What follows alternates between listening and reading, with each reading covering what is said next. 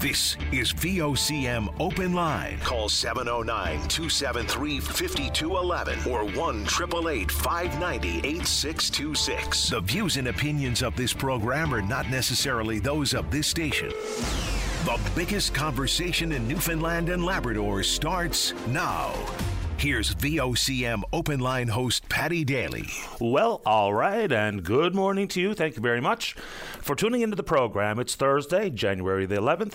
This is Open Line. I'm your host, Paddy Daly, and David Williams. He's produced the program. You'll be speaking with David when you pick up the phone or give us a shout and in the queue and on the air. If you're in the St. John's metro region, the number to dial 709-273-5211. Elsewhere, it's toll-free long distance 1-888-590-VOCM, which is 8626. So as you've heard repeatedly, just by looking out your window, you know it's a pretty messy morning out there. The road conditions will be suspect in many parts of the province. Unsuspected power outages affecting many people also on the island in particular. So it's winter. Put on your winter driving behavior cap. All right, and this will bring on conversation. As you heard Brian Medore mention once again in the VOCM newscast, people will be clamoring and trying to understand why there's not such a thing as 24/7 snow clearing and ice management services. There was a pilot program run between 2008 and 2016, but it's gone by the wayside, so you know. All right, for hockey fans here, the Growlers return to action tonight at the Mary Brown Centre, taking on the Adirondack Thunder. They're the number 1 and 2 teams in the north, although Adirondack's got a 10-point lead on them, and they are absolutely for real. They've met 4 times already this year. All 4 are in Adirondack. The Growlers won the first one in the shootout, lost the next 3. They were tight games, and these 2 teams have been to overtime. I think 10 apiece this year, so it should be some pretty good action at the barn this evening, and it's their last homestand before there's a break next week for the ECHL All-Star game. Growlers defenseman Johnny Tachonic is actually in that particular All-Star lineup. All right, there you go. I want to give you a reminder about an event coming up tomorrow evening between 6 and 8 at the Paradise Double Ice Complex, and it's a Tim Hortons trading card event, and to raise awareness for the war amps, and of course being hosted and organised by Sully Hogan and his family. Sully, of course, you know the story. He took a spill when having to skate at the Bannerman Park Loop. Someone skated over his pinky, severed it at the knuckle, so he's trying to raise funds and awareness for the war amps. Sounds like a fun time. Now, people have been asking the family, what about if I don't trade these hockey cards? Should I come? Absolutely. Open to all hands. So that's tomorrow evening, 6 to 8 at the Paradise Double Ice Complex. All right, a couple of notes for folks who were sporting minded. All right. On this date, 1977, the Chicago Cubs trade outfielder Rick Monday to the Dodgers for Bill Buckner. Now, Expos fans will be haunted by the name Rick Monday. In the 1981 National League Championship Series, it was a best-of-5 series to end the 81 National League season. It was the 13th NLCS in all. The series featured the first half winners in the West, that would be the Los Angeles Dodgers, and the second half East Division champions, the Montreal Expos. The Dodgers won the series 3-2 over the Expos thanks to a 9th-inning home run hit in Game 5 by Rick Monday in what has ever since been referred to as Blue Monday by Expo fans. The Dodgers actually went down to beat the Yankees to be the World Series champions in 1981. Blue Monday, I remember that. All right, and for football fans, end of an era. Bill Belichick, longtime head coach of the New England Patriots, 24 seasons in all, 6 Super Bowls. They're parting ways today, so that's an interesting story as well. All right, moving on to the more newsy issues. So if you're going to fill up today, you're going to see an increase in the price at the pumps. And, of course, effective last July came into effect the federal government's clean fuel regulations. All trying to talk about reducing the amount of pollution from cars and trucks. All right. So as opposed to put the onus on the refineries to reduce the emissions that their fuels that they sell to us will produce, no, we're paying it. So if you're going to fill up with gasoline today, an increase of the clean fuel regulations, 3.74 cents per litre of gasoline and 4.17 cents per litre for diesel. The Premier and others have been pointing out the fact that the clean fuel regulations are not fair across the board. We may indeed see our pump users pay about 3 times more than our counterparts in Atlantic Canada. So clean fuel regulations come into play today. Also on that front, when we talk about driving, I wonder how quickly we'll get the data from the provincial government regarding the pilot program for speed cameras in Paradise and Mount Pearl. I'm really curious to see how that worked out this year. And of course, no fines were levied. I simply got a letter in the mail saying you're being a bad boy or a bad girl. But we'll see the results of that. You want to take it on? Let's go. All right. This is a very difficult topic, but like many difficult topics, if we don't talk about them openly and honestly, then things are only going to get worse. And this is numbers coming from Canada's online tip line and the Canadian Centre for Child Protection. Okay, Last year, the reports of 2,300 reports of sextortion targeting children over the course of between September 2022 and 2023. 50 reports of sextortion per week. There was a lot of national focus given to this issue when there was a 12-year-old boy in Prince George killed himself last month. So we've been warning folks about it, but it seems to be getting dramatically worse. All right. Here's some of the numbers for content. Now, for starters, we really should have these conversations at home. There's no textbook to parenting, but we can't be afraid of that conversation, as traumatic as it might be. And I think we should also try to craft some way to talk about it in school, because it's school-age children that are being targeted. Here are some numbers for you. More than 284 people in Canada were charged with luring a child via computer in 2022. That's according to Stats Canada. In the decade between 2012 and 2022, the total number of people charged with luring a child online has more than doubled, from 128 people in 2012 to 284 in 2022. So adults have tried to lure in a child to get them to show them some provocative, some nude photographs or videos or whatever the case may be. Here's something else, and this comes from the Centre for Child Protection, and they're the parent organization of cybertip.ca. A report released last February said the tip line received 2,013 reports of luring in 2022. That's an 815% increase from 2018. This number kind of surprised me. By and large, the victims of this sextortion, 91%, are males. So it often occurs on Instagram and on Snapchat. Usually when the males are the victims, the sextorters are demanding money. When it's girls, they're asking for more provocative photos, nudes, and videos potentially. So I know that's a tricky conversation to have, but boy, oh boy, how important could it be? It might start off quite innocently. All of a sudden, you've got yourself in a spot where they're threatening to release the intimate photos that you've already shared. And boy, oh boy, it can end in the worst possible way when we talk about that fact that a Prince George boy, 12 years of age, killed himself last month as a result of that. So I know that's a tricky piece of business, but we've got to talk about it. And on that front, when we talk about what happens in the school and warnings for some of the issues that are right there at our fingertips, artificial intelligence, we've talked about it a little bit in the past couple of weeks. I'm still trying to wrap my mind around it a little bit more, speak to people who are much more knowledgeable on topics like that, but it's a conversation that's also required, I think, inside of school. All right. So finally, putting some teeth into the Residential Tenancies Act. A couple of issues regarding rent. We had a call yesterday. A lady called to say that her mother, paying rent in a personal care home, was given a 30-day notice telling her that her rent was going to increase by $1,200 per month. $1,200. So even in the so-called outside world, outside of private care, personal care homes, I got to give my tenants 90 days notice. Inside that seniors residence, 30 days and $1,200 increase in rent. Unmanageable for the vast majority of everybody, mostly seniors. So I don't know how the province is going to respond to this. And of course, yes, carry costs for landlords have increased with interest rates and insurance and all the rest of it, but not to the tune of $1,200 a month. I mean, there's just no way. So I don't know where we go with that one, but something's got to give. And now, for years, like back in 2018, they jacked up the fines for landlords and tenants who break the rules. And, of course, nothing has really happened. People are willing to break the rules because they know there's not going to be a fine levied. The adjudicator, who you present your case to, doesn't have the ability under Section 51, which talks about fines, to put a fine on the table, which was increased to up to $10,000 some years back. So the minister responsible of Service NL and Digital Government is Sarah Studley. She says everyone has the opportunity to take these issues to court. But when we already have a tribunal and an adjudicator that's in position, is it not possible that when the case is heard, a ruling is made, and a rule has been identified as being broken, can't we just deal with the fines right there and then? Because unless people are paying fines, there's simply no deterrent. Landlords and or tenants will do whatever they see fit, knowing that the worst that's going to happen is to told that you've been bad. And no fine will be paid. So a lot of this came to focus when there was a newcomer to the country. He was simply bounced around for no cause out of his apartment. He won his case in front of the tribunal, and what happened? Nothing. So hopefully they're going to find a way to put some teeth into this, and I don't know why the table or the tribunal that you present to wouldn't be the entity that can bring forward a fine. I know for the most part people believe that those types of issues and fines being levied should belong in a court. But when we're talking about the Residential Tenancies Act, maybe, just maybe, there's a better way to handle that. But it looks like they're going to have a look at it anyway. You want to take it on? Let's go. All right, let's go to the skies. When governments choose to hire quote-unquote experts outside of government and bring in consultants to look at various issues, including air ambulance. So apparently the experts have told them that the air ambulance should be located in Happy Valley, Goose Bay and in St. John's, not Gander.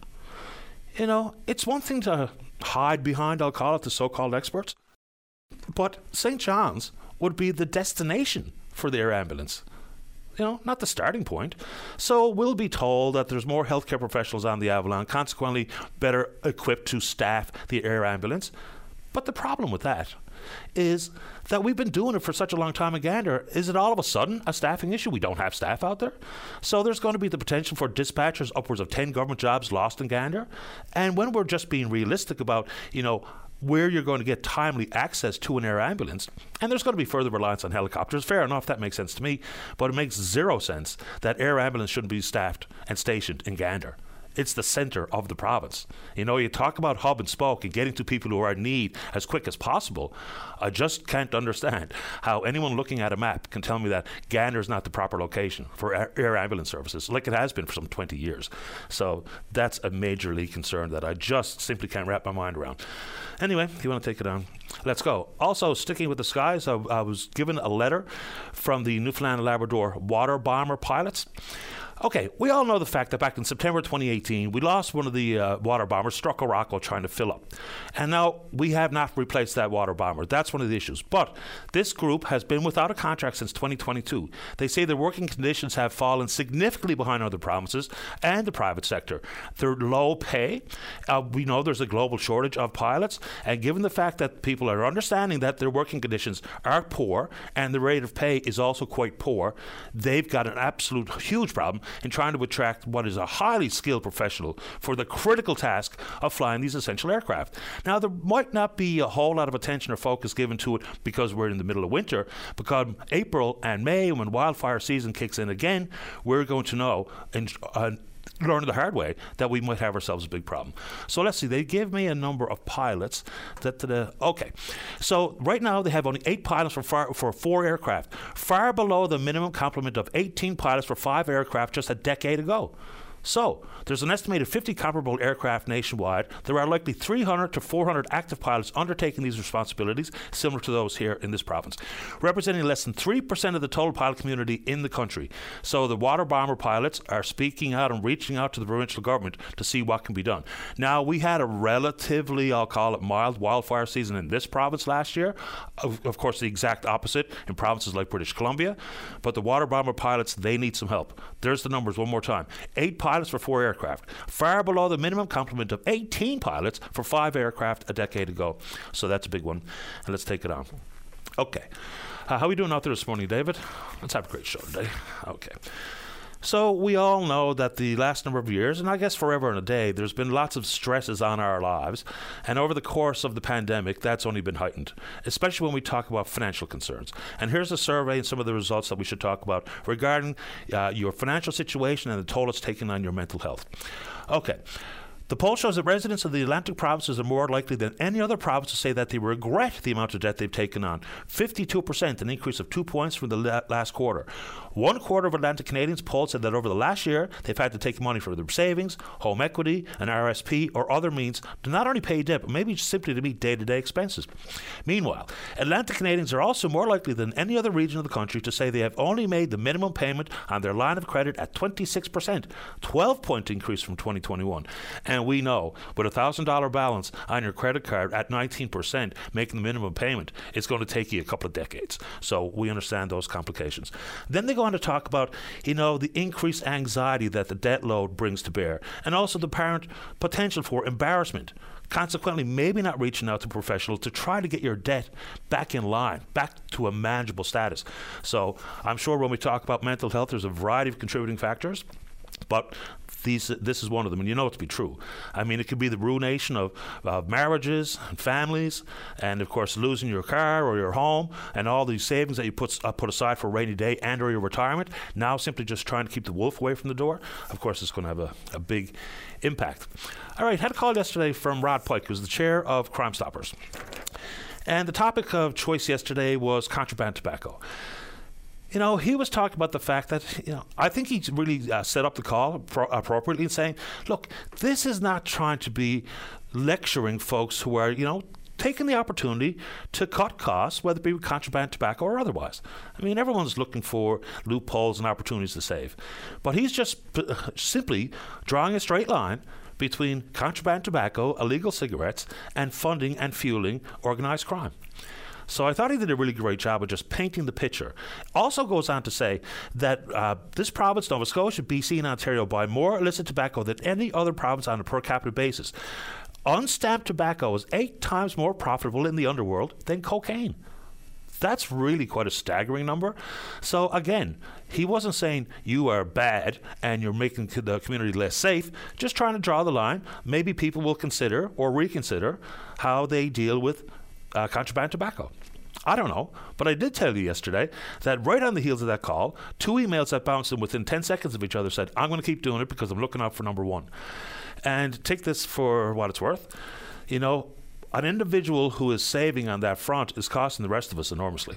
So anyway, if you want to comment on what you heard from Mr. Pike and the whole issue regarding contraband tobacco, we can do it. So there's a lot I wanted to get to here this morning, but also brought up the issue that down in the state of Florida, the FDA has now said that Floridians can buy prescription drugs in Canada to save their citizens, $180 million a year in the first year. Mark Holland, who's the federal minister of health, has said that's not going to happen. We're not going to see drug shortages as a result of that issue, and rightfully so. It's one thing for the FDA or the state of Florida to say they'd like to do whatever in our country, but we can simply say no. And we should say no. We've seen repeated drug shortages in the country over the last number of years. The price point is really quite something. Drug prices in Canada are 46% of those in the United States, so it makes it very attractive to try to do business here. But we've also had drug shortages of drugs like diazepam, so under the brand name of Valium, of course used to treat anxiety, opioids like hydromorphone, and yes, the type 2 diabetes drug that is now a weight loss drug as well, apparently, the off-label use of Ozempic. So the federal government really does owe it to Canadians that we cannot and should not see any potential drug shortages on any front because the drug's been gobbled up, being used and prescribed in the state of Florida. So good on Mark Holland, and hopefully he can stand by that because that would be the worst thing possible. Lots of reaction to the government's decision on transitional housing and leasing a hotel for the tune of $21 million over the course of 3 years. There's still so many unknowns. Now, some of those costs don't include all the operations at that hotel, including the staffing. And we all know that even when the government tries to set up the collaborative care clinics, for instance, it simply can't be a matter of moving a staffer from here to there and pretending that we're getting anywhere ahead of the game. So how does the staffing issue going to work? And again, it doesn't cover all of the costs inside this particular operations. It doesn't cover the cost of food, which is 3 meals a day. I've heard a lot of negative reaction to this. I would like to be able to get some answers to all the looming questions that are out there, and the questions are real and they're completely legitimate. Whether or not this is a good or bad thing, hard to say at this moment. But I'd also like to know more from government about just how much attention is going to be given, not just to a roof over your head, but legitimately trying to put people back in control of their own destiny, back in control of their own lives, on their own 2 feet. Some people have seriously complicated issues that might make it unlikely, but many, with the proper supports and incentive. Because it can't simply be, well, this is too easy. I'm just going to take advantage of this and just coast along and not try to deal with my addiction, not try to deal with anything that could put me back in better stead. There's really got to be some pragmatic approach to that particular issue inside this world of transition housing. And I guess the newsroom followed up with the province talk about the fact that, they didn't buy the hotel like they did in the province of British Columbia, for instance. They say no consideration was given to buying the hotel, given ongoing maintenance concerns and potential other liabilities. But if you want to take that on, we can do it. And the very last one, and this is a story that just for some reason does not get enough attention. Today begins the 2-day sentencing hearing for Cameron Ortiz. Cameron Ortiz, of course, a former RCMP intelligence officer found guilty late last year selling secret information to police targets. He was found guilty on all 6 charges that he faced. So pretty serious stuff. It's the first test in the court of law for the Security of Information Act. He was selling and leaking really specific information to some pretty bad people, notorious people, some of the biggest money launderers in the world. So The Crown is asking for a sentence of 20 years. Mr. Ortiz, after his arrest, had been in prison for some 3 years. He was granted bail early in 2022, but as soon as he was found guilty, he was brought right back into custody. So the defense, time served. 20 years, says the Crown. Obviously, there's got to be a serious sentence associated with this guilty verdict on these 6 extremely serious charges. Anyway, we're on Twitter. We're VOCM Openline. Follow us there. Email address is openline@vocm.com. Let's have a great show today. When we come back, Bill Hines in the queue to kick us off. He wants to talk about Bay St. George. What about it? We'll find out. Don't go away. Welcome back. Just a quick reminder for folks who would be interested in going to Engage NL, the website, of course, for public consultations. Today is the closing date, the deadline, to have your submission and your thoughts heard on amendments to the Wildlife Act, Endangered Species Act, and applicable regulations. So today is the day if you're someone who's interested in having your voice heard on that front. Okay, let's begin this morning on line number 1. Good morning, Bill. You're on the air. Morning, Patty. How are you doing? Very well. How about you? Oh, not too bad, considering the weather. Yeah, it's a bit dreary out there today. Oh, man. I called. I've kind of started a small project. Myself and my young fella started a sports recognition project for Bay St. George. Okay. He was home in November, and he came out for a skate with us with our old-timers team, I guess, to show us how old we are getting. But anyway, he took a tour around the rink, and he came back to me. He said, Dad, there's not much history of our sports of Bay St. George in and around the rink, and the rink is used for a lot of tournaments and in the summer for whatever showcases and whatever. So he kind of touched a spot in our heart, I guess, of our area of our rich history of sports in Bay St. George, be it baseball, hockey, soccer, whatever. So it took upon ourselves to contact the town and the stadium, and everybody seems to be in agreement. And he said, we expanded it to the point that not just hockey to be shown around the rink, but also other sports like baseball. Baseball doesn't have a building or any such thing that they can showcase their athletes in. And so we decided, well, let's expand it. Let's invite all the sports in Bay St. George who have members. And we have members in Baseball Hall of Fame, Hockey Hall of Fame, Golf Hall of Fame, Soccer Hall of Fame, Powerlifting Hall of Fame, Cross Country Skiing Hall of Fame. So he said, why don't we start something and see where it goes? And this is our first foray into this project. So I thought I'd touch base with you so that it would get out on the air to people of Bay St. George. And because we got people like Fonz Gesso and Lou Drake from Lourdes in the Baseball Hall of Fame. We got Rick Hocko and Tom Hocko in the Broomball Hall of Fame. We got George Chalk and Heather Alexander from St. George's in the Hall of Fame, Golf Hall of Fame, Soccer Hall of Fame. So this is our little project where we kind of started on. Absolutely fantastic idea, and I'm glad you're doing it. So what's the play? So are you going to go to the individual sports and their governing bodies or the Hall of Fame to try to get some memorabilia and photographs, team or otherwise? So how are you going to populate this building? Yeah, that's the thing. It's like we got to get the message out there, and I'm sure there's people have memorabilia in their homes. I know, friends of mine, and I got them in my place. Yep. And once we get it all set up, sort of thing, I'll have a kind of a general meeting with all the sports organizations and see who's on board and what they want to do and stuff like that. But as right now, it's just it's in the beginning stages. But the feedback has been tremendous with the business organizations in town, and even the Chamber of Commerce, Bay St. George Chamber of Commerce, asked me if I would like to speak at their luncheon. So, it's a feel-good project, and we've lost too much of our history. Because just recently, one of my friends said to me, he said, and because it's we're having it at the Steamville Dome, doesn't mean it has to be just hockey. Because he had his young fella at the rink, and he did everything to try and get his young fella to play hockey. No. So he said, I said, what if he walked him around the rink and he looked and he said, oh, look, there's Katarina Roxon. She's a swimmer. Maybe I'd like to do swimming or something like that, or golf, or whatever. But just to show the opportunities that lie ahead of the young people in our area. I mean, of course, my mind is racing now because this is hits me right in the feels. This is the stuff I love. So, yeah, me too. Between photos of teams or individuals, maybe if you can raise some money, you can shadow box things like jerseys and the like, maybe newspaper clippings. All the rest can be a real walk down memory lane. And I would imagine as you're waiting for the ice to be cleaned or in between periods or what have you, there'd be all backs to the rink as people are looking at the walls doing exactly that. Yeah, I think it's brilliant. Patty. Absolutely. A lot of people don't know, but Chris Pittman here was drafted by the Quebec Nordiques. There you go. Right? Yeah. A lot, and we don't even have our herder banners hanging from the stadium, and we got 2 of them. And like with Cal Dunville, Cal was on an Allen Cup team, and like Jerry Boland, he's in the baseball and the golf Hall of Fame in Newfoundland.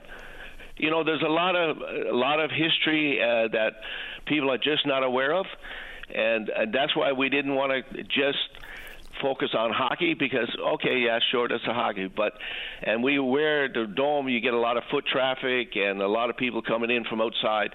We want to make it say when they leave the rink, they say, gosh, Steamboat's done real well or Bay St. George. Let's put it this way, Bay St. George.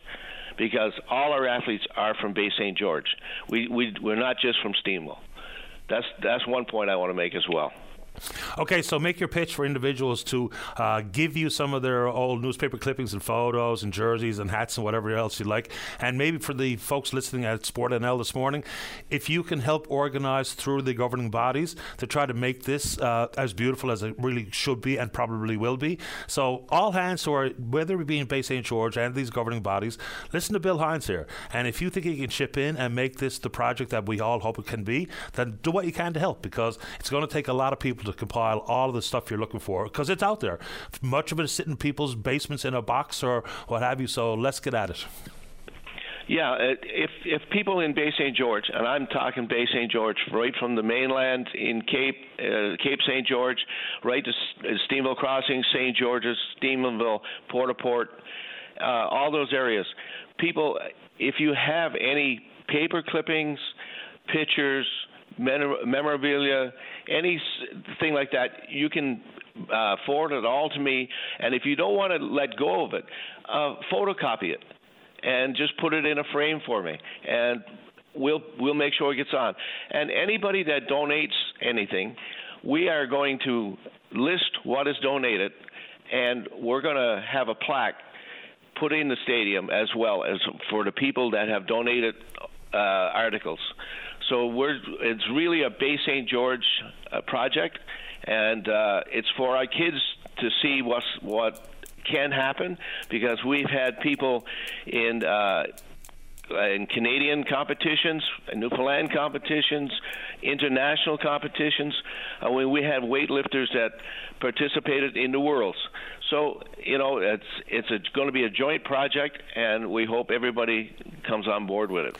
Sounds good to me, man. A pretty great call to kick off the show here today. So let's hope that everyone who wants to play a role does exactly that. And it would be one thing for the residents of Bay St. George to see it when they go to the rink, but for visitors coming in for games from other parts of the province, they'll be fascinated by it as well, I would suggest. Yeah, that's exactly right, Patty, because there's times when we go to different rinks now, we walk around and we look and we say, man, that's unbelievable to see old photographs and stuff like that, right? So we want to leave an impression of the Bay St. George area and their athletes and the community spirit, to keep the communities together and act as one to complete our project. Good stuff. Do you want to give out a number or anything, Bill, this morning? Yeah, I can give out my number, and people who have stuff, they can contact me at 649-7693, and I'll surely be grateful with any contribution you can give. Good man. Good luck with this. Keep me in the loop, Bill. Let me know how it's going.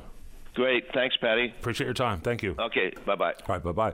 Great project there. Okay, let's take a break. When we come back, Gordon's in the queue to talk about moose out in Area 28. Don't go away. Saturday morning, join us for the Irish Newfoundland Show. Send your request to irishnl@vocm.com or submit them online at vocm.com. Welcome back to the show. Let us go to line number 2. Good morning, Gordon. You're on the air. Happy New Year. Happy New Year to you. Yeah, I won't take up all your time, because if I got to say what I got to say on my mind, I'll take up all your time. But I heard you talking there a couple of days ago about the moose percentage. You said, like, every 2 years how far it went down, like, say from 60 or down to 55, like that down there. So I'm going to tell you the reason why the moose is going down. Okay. And I know about moose. The first moose I shot 64 years ago. I shot the first moose, and at that time you go and buy a license for anybody. And you could shoot them with any kind of a gun, and I've shot them with every kind of a gun. I've shot them all kinds of guns are made. I've shot moose with. And back then, you said you buy a license for anybody, you go and shoot moose. And I've shot as many moose as anybody else, and I know about moose. But the problem with the moose is the outfitters killing all the big bulls. And a few years ago, when their licenses come out in the book, to tell you how many licensed outfitters have in each area, like Black River area and stuff like that. But the outfitters got the government to cut that out. The last 4 years, they don't even put in how many licenses they have. Because I know an outfitter that shot 26 bulls the year before last. Yikes. And they kills the biggest bulls, and then you can't go and see any calves. All you look and see is cows. That's the biggest problem with the moose, and not the coyotes or the bears. Well, add to that, when there was a reduction in moose licenses there last year and the year before, there was no reduction to outfitter licenses, all for locals.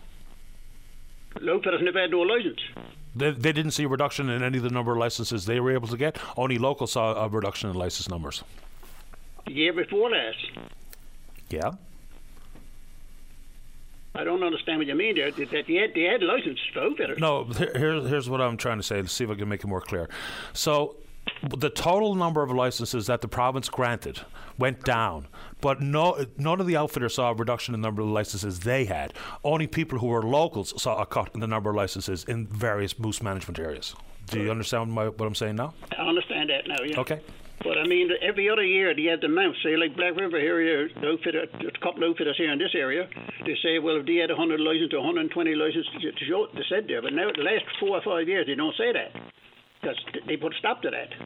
And I know the guy that he was the head RCMP here in Clarenville, and he retired from that, and then he took the head job there in Dale Lake with the wildlife. And 2 days before the season closed, with a knock come on his door, and he opened the door, and this was a outfitter and 2 Americans. And he said, you got to call this number. They called that number, and everyone was on the other end. I'm not going to say it was the government fella. He said, you changed that license from male only to intersex. And he had to change that there. He never had no other choice. Now he's retired from the wildlife, if you don't mind talking about it. Okay. So, that's the things that are going on. I don't know it. And I saw it, not last year, not this year, but last year. I saw it in Area 28, where the helicopter dropped off 2 people at the end of a ticket of woods. And then they went up and dropped off another guy. And you know what they used to drive the moose out? What? Fireworks. They never went in and walked through the woods. They just set out the fireworks. You're not allowed to do that, are you? You're not allowed to do it, no. And they done the moose with the helicopters most of the time. And then the moose comes out, they can go down close to them and turn the moose and go whatever way to get the man put off on the hill. That's what they're doing, and that's the biggest problem with that.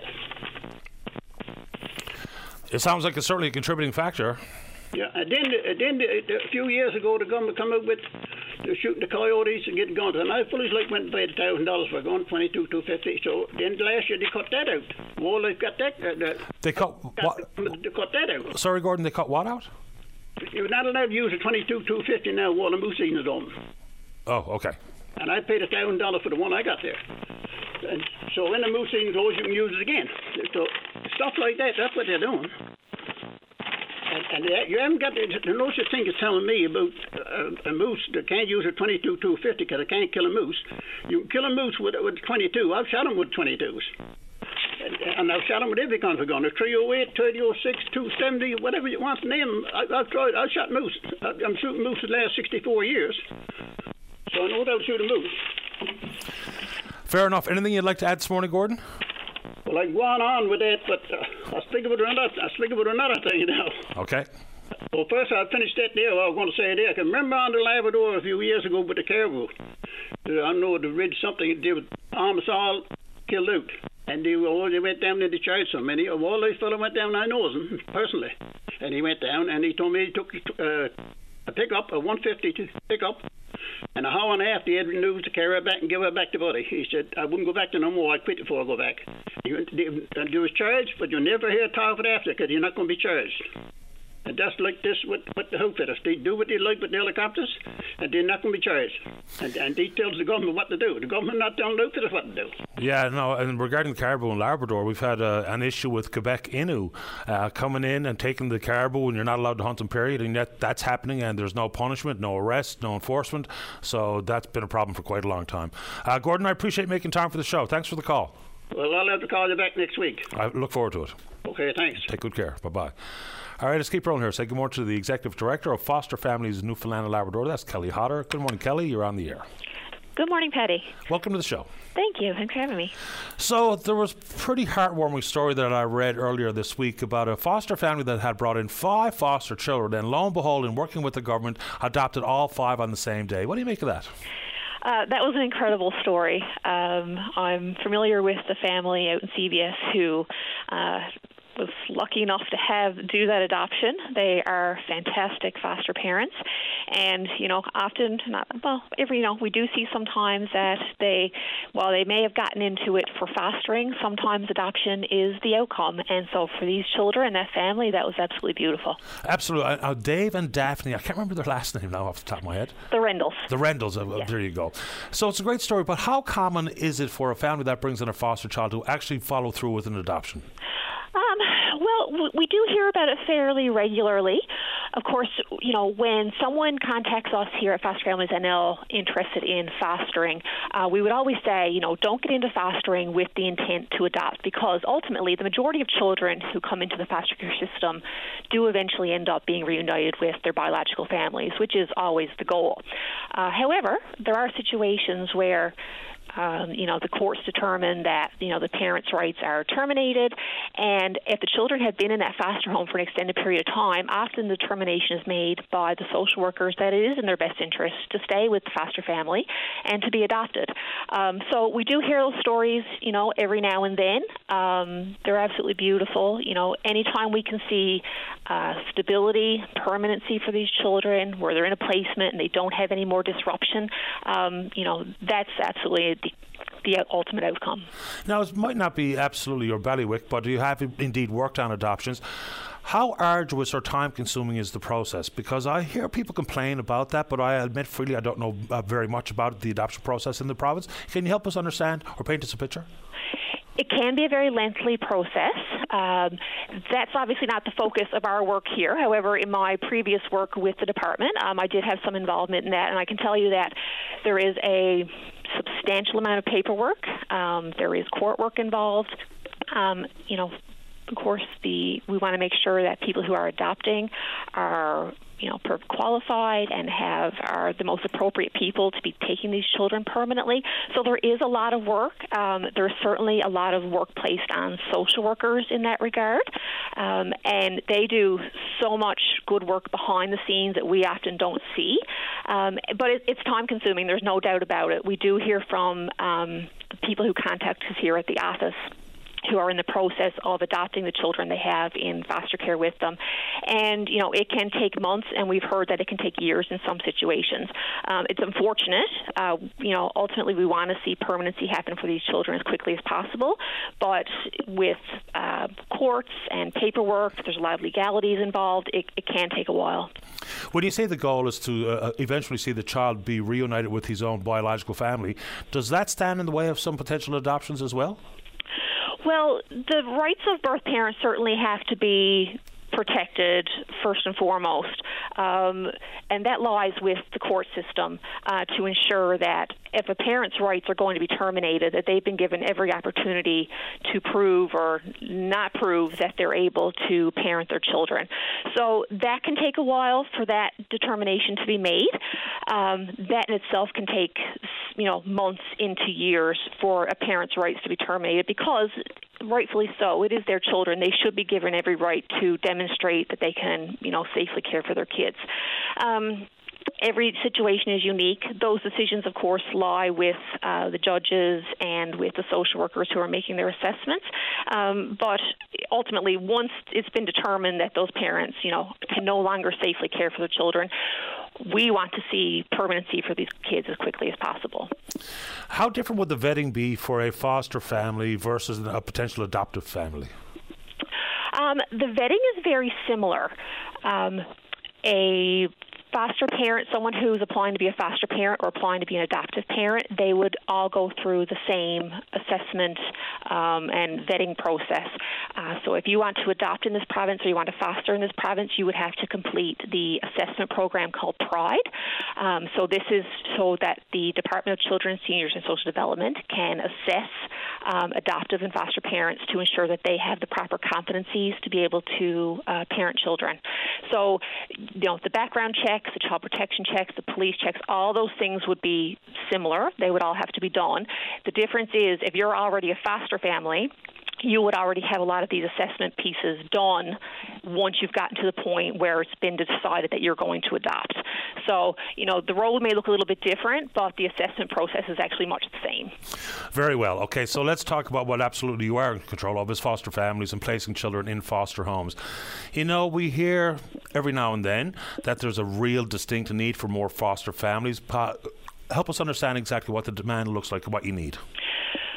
So right now, we get our statistics from the Department of CSSD. These statistics are about 6 months old now. Right now, there are 915 children in the care and custody of CSSD, and we have 585 foster homes.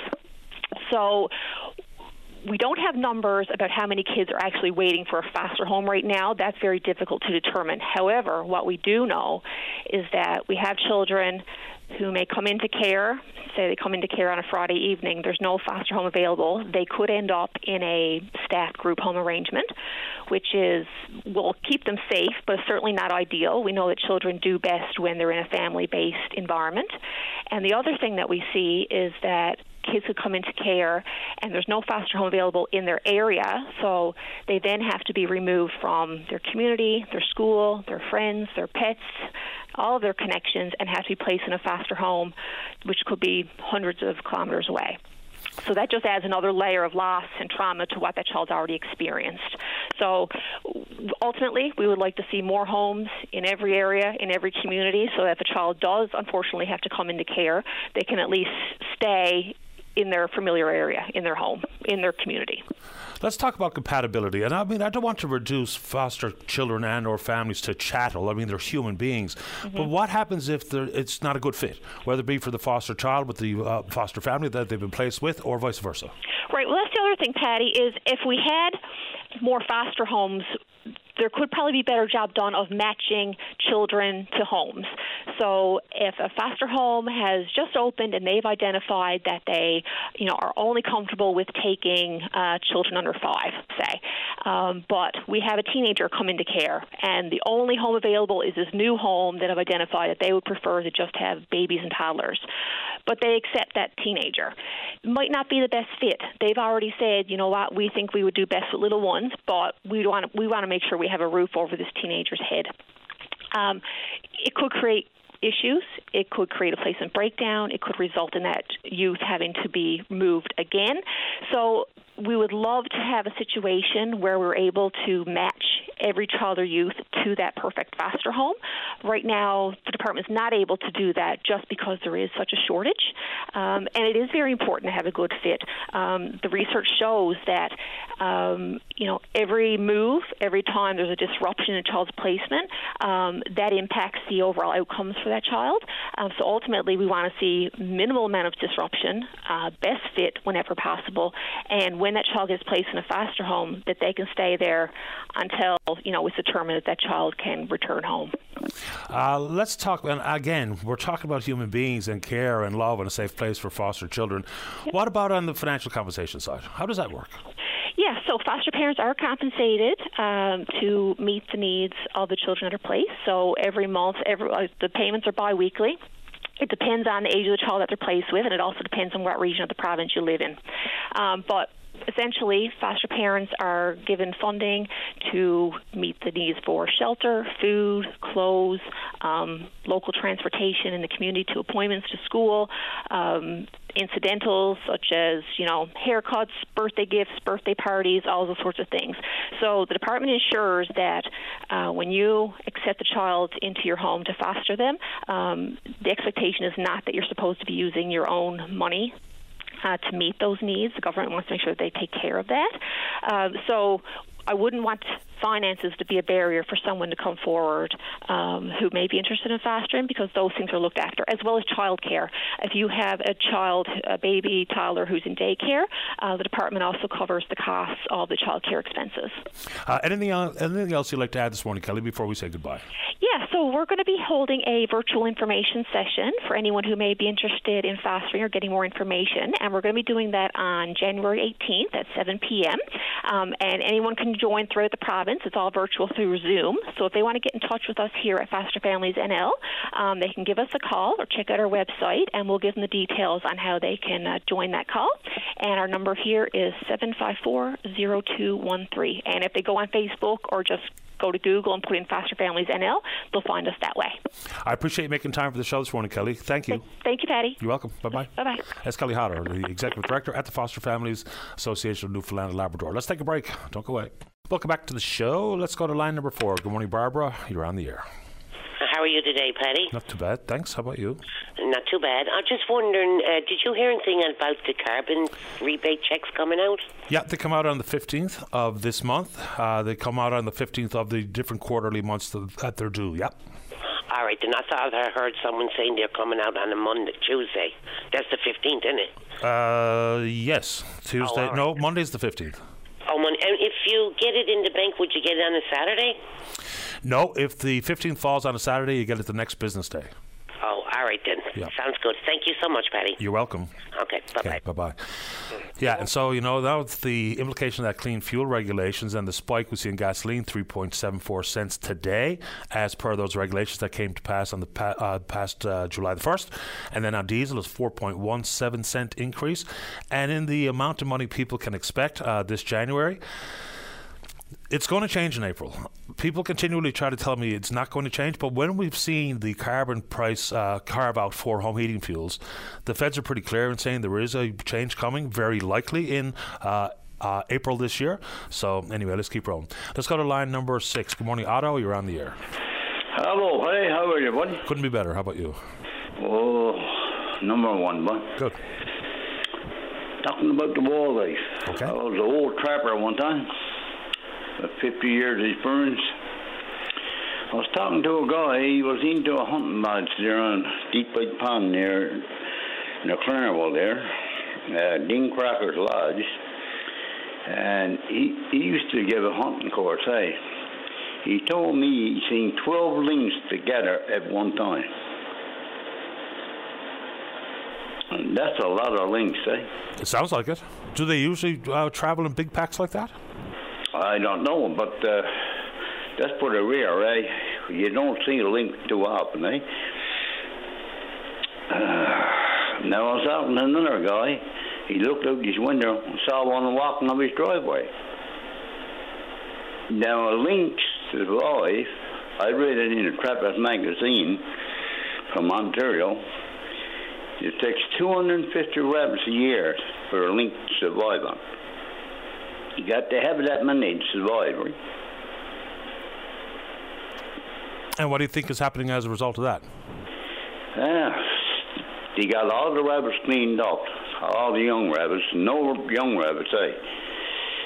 There's a lot of animals, a lot of coyotes, a lot of fox, a lot of lynx, eh? A lot of mink, and no trappers.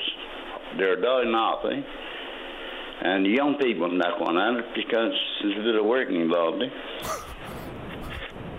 Like Walter Brendan used to say, no brag but fact.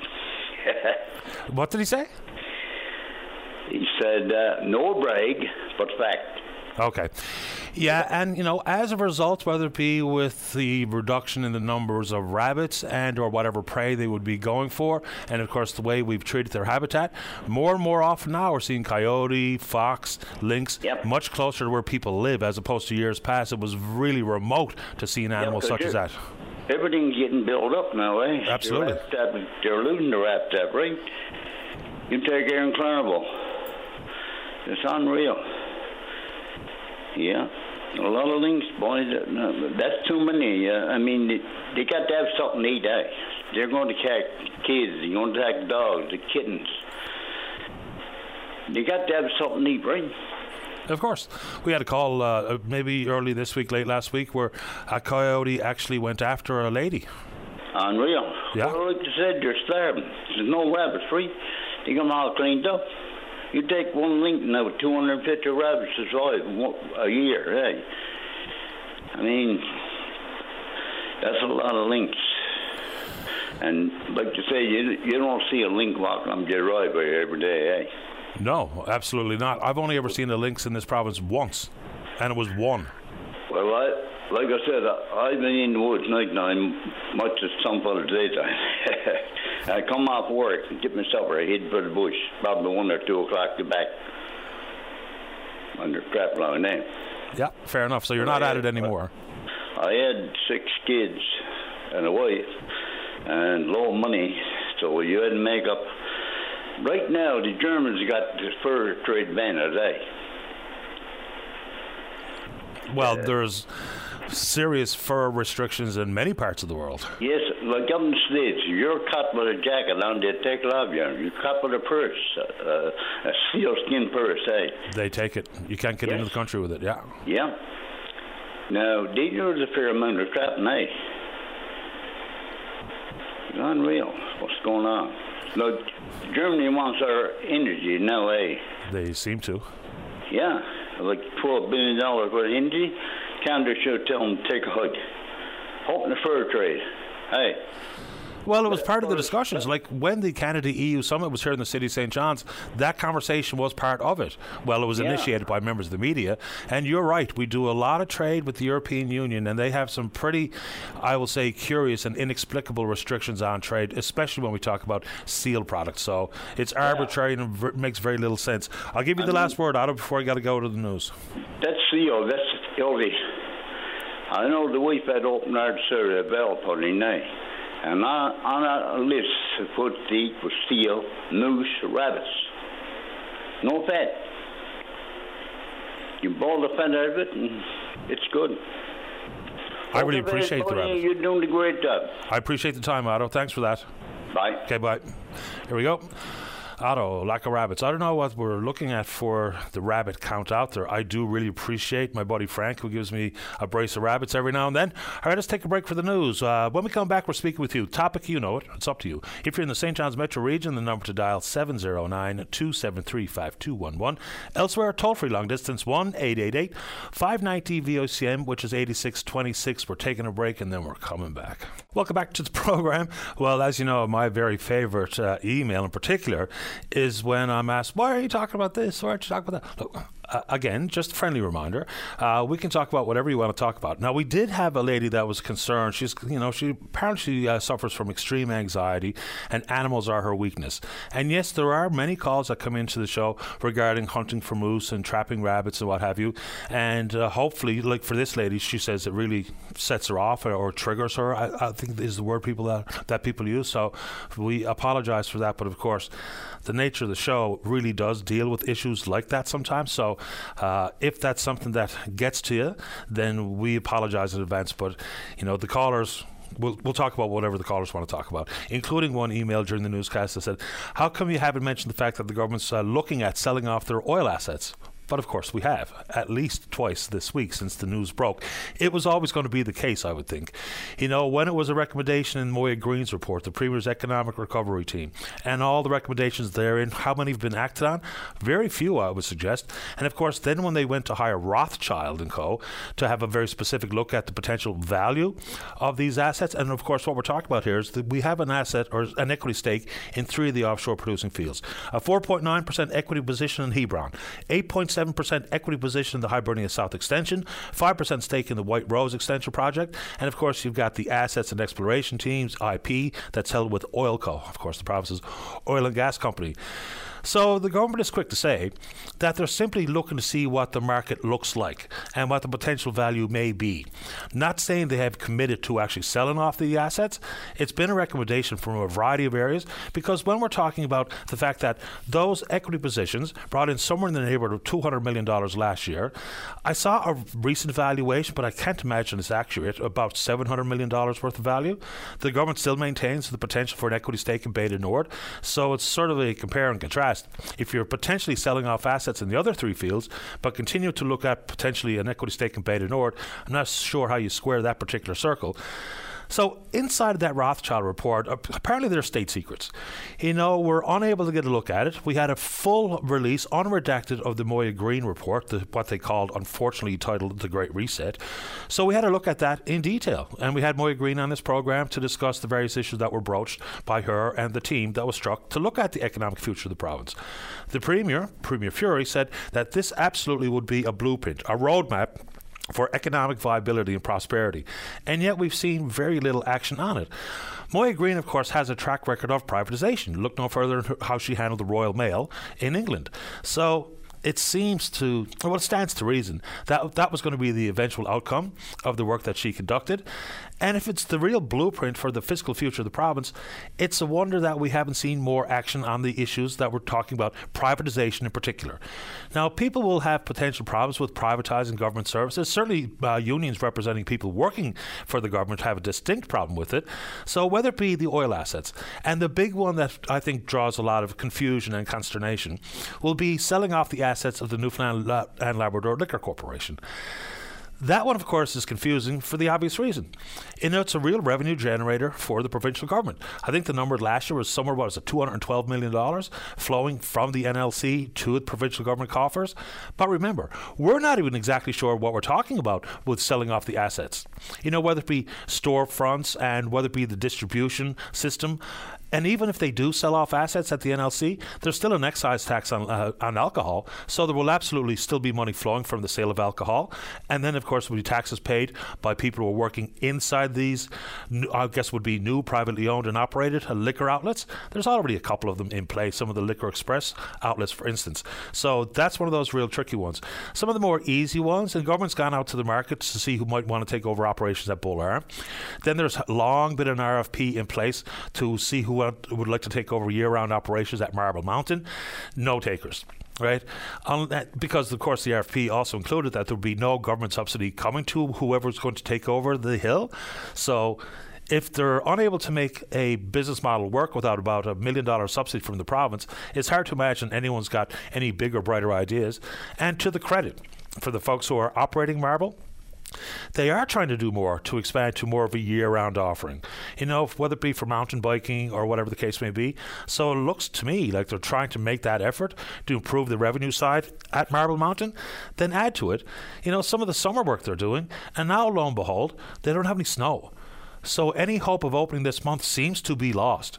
They need consecutive cold days to make man-made snow. They need a real dump period.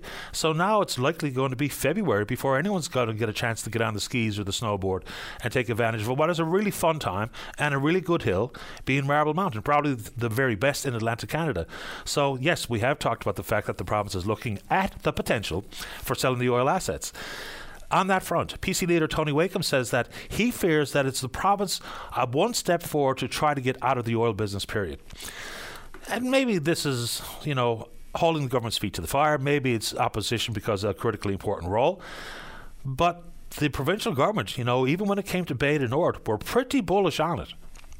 So I don't know how you jibe that particular thought that the province is looking to abandon oil, because for many people, it looks like the province under this iteration of government is as reliant on oil and as bullish on oil and as optimistic with the potential for oil fields to be discovered and producing here in the province. So I don't really know if that's any real particular concern out there at this moment in time. And then, of course, on the federal front, the thought when you talk about climate change, you talk about carbon tax, is that the feds are trying to get out of the oil business as quick as possible. Stephen Guilbeault, after the green light was given to the Beta North project, did say it was going to be much more difficult in the future to see oil production proposals given said green light and released from environmental assessment. When you talk about natural resources, if we're going to see transition, and it's not up to me and it's not up to you, there's going to be the appetite for different countries around the world because we're an exporter of oil. If there's going to be transition fuels, say, for instance, natural gas, of which we are sitting on a wealth of it here and right across the country. People say, use the political sloganeering of unleash or unlock the potential. There is appetite for the product. That is absolutely for sure. And then add into transitional fuels like this hydrogen play. I saw a story in the Telegram this morning. There were folks out there who have organized some opposition to the project, basically based on environmental concerns. They feel like they've been forgotten. They feel like their issue and their voices have been dismissed. Certainly welcome to bring it up on this program. We spoke with a gentleman named Robert Loader just yesterday, and he's down on the Burin Peninsula talking about the concerns that they would have, the concept of social license, and yes, some issues that are hanging over the head of some wind operations here in the country and around the world. We did mention the concerns people have with the lack of the ability to recycle a wind turbine, because it is kind of outside the definition of green, because at the end of life, whether it be 25 or 30 years, we're burying the wind turbines.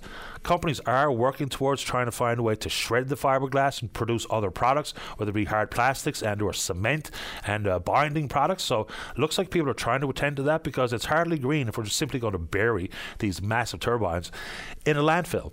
And then you talk about just the access to the grid. This is the big one for the final investment decision for these proponents. The federal tax credit is extremely lucrative, up to the tune of billions of dollars potentially, if you're able to hit the regulations and fit inside the definition of green. And it's going to be different in different provinces. In this province, if they integrate with our grid, access to what is about 80% of renewables inside the energy portfolio here, versus in the province of Nova Scotia, for instance, we're still, at this day and age, 2024, 51% reliance on coal or coke-fired generation electricity. So that's hardly green. So there's going to be a lot left to be understood on that front. We've seen the proponents come very aggressively, and they've got big plans, billions of dollars and thousands of jobs, and the royalties that would flow, whether it be for water and access to the wind in the ports and what have you. But if you're using at certain segments of the season or the year coal-fired generation, there's nothing green about that. I mean, that's the furthest thing from green for any energy in the world, certainly here in this country. So there's a lot left to be understood about those regulations. If they follow suit with the Americans, who have been very strict on defining green and access to the very lucrative, once again, tax credits inside their Inflation Reduction Plan, same thing here. The range is between 15% and 40%. John Risley will say that unless we have very strict regulations, it will kind of ruin the proposal as it stands at this moment in time. There will be countries that will shop around for the greenest of the green hydrogen. So anyway, that and whatever you want to talk about right after the break. Don't go away. Welcome back. Let's go to line number one. Good morning, Doc. You're on the air. Eddie. Yes, sir. How are you? Doing okay. How you doing? Pretty good, boy. Pretty good. I hope you had a good Christmas and a good New Year. The same to you. I had a nice, quiet Christmas and New Year. Just what I needed. Yeah, a restful Christmas with family and friends. That's what it's all about. 100%. Teddy, I got about a dozen topics I'd like to talk to you about, but I'm going to limit it this morning to two, because I know in the interest of time. And first one I want to tackle is Churchill Falls in 2041. Okay. And I dare say Premier Legault today, if he was listening to Open Line, or had his aides listening to Open Line on Wednesday, you had a chat with Dennis Brown, and that came into the play. Dennis is a good friend of mine. We agree on things, and we disagree on things. And I dare say if he was listening, he went away with a chortle, probably saying to his advisors, boys, we got them now. They want to compromise. Let's go. Who wants the compromise, sir? What? Who wants the compromise? You were talking with Dennis Brown, my good friend Dennis. Yes. And on 2041. Yeah. And the renegotiation. And Dennis gave his opinion, and Dennis and I have been good friends for many, many years, and agreed and disagreed on things. And Dennis indicated that we need to go in on a compromising note, and we shouldn't go in there and negotiate with any expectations of coming out with anything great. And I'm saying to myself... That's not necessarily what he said, though. Well, it is. That's a paraphrase. He did say we should be compromising, and he did indicate we shouldn't have any great expectations. You know, we shouldn't look for excessive things. Basically, I just forget the actually words he used for that second part, but that was the tone of it. And I'm saying to myself, boy, they're laughing in Quebec now. I mean, look, we in Newfoundland and Labrador, I have been waiting since the mid-60s for 2041. Now, I'm not going to see 2041, but my grandchildren will. And I've been talking to them about the importance of 2041 for Newfoundland's psyche, for our psychology, and our financial condition going into the future. Well, what do you think 2041 means? 2041 is the renegotiating of the contract. Yeah, but where do you see the massive economic uptick as when 2041 arrives? Like, what do you think actually happens? What I see, my approach, if I was the Premier at the time, my approach would be, right now, we're into negotiations. We're not in a compromising mood. We have been mistreated. We have been paid no attention to in any attempts to reconcile what happened way back in 1966. Now, like any union, if you want, we're into a process of renegotiating our contract. And we need to go in and talk to Quebec with a hard-nosed approach. And we need to say, we need to base what we want on the prices of electricity, and maybe the province has developed a package like that, I'm not sure. On the price of electricity as it is in 2041 per kilowatt hours on the market, that should be part of it. Dennis said that, I agree. There may be other things the province that I'm not aware of would like to see into that package. The other second thing, though, that I would really like to see into that package is an element of reconciliation. Now, reconciliation is a big word today, and it's meant to readdress adjustments that have taken place in the past to different groups of people and different entities who have been treated inequitably, unfairly, and now require some form of reconciliation. We need financial recognition for the billions of dollars that we have lost over that period of time. Premier Legault, who probably is laughing today about the word compromise, because they won't compromise, I'll guarantee you that. Premier Legault is already on the record, really, as recognizing that what happened in 2041 was inequitable. What happened in 1969? Yeah. So. 1969. But they've indicated in no way in the past, ever since that point, any attempt by Newfoundland and Labrador to readdress that situation has been treated with disdain, and so we are where we are today. And we now have a chance, after all that time, to come up with a package that, one, is based on fiscal reality, financial reality, and two, based on a recognition and a reconciliation for the damage that was done to this province financially and psychologically since 1969. Sure. We don't really know exactly what's being negotiated, but I don't think what Dennis Brown says on this show is going to have much of an impact on negotiations that are behind closed doors. I really don't, to be honest with you. No, nor what I'm saying is probably not going to have much of an impact. But you know, when messages like that get out, and I'm being kind of facetious.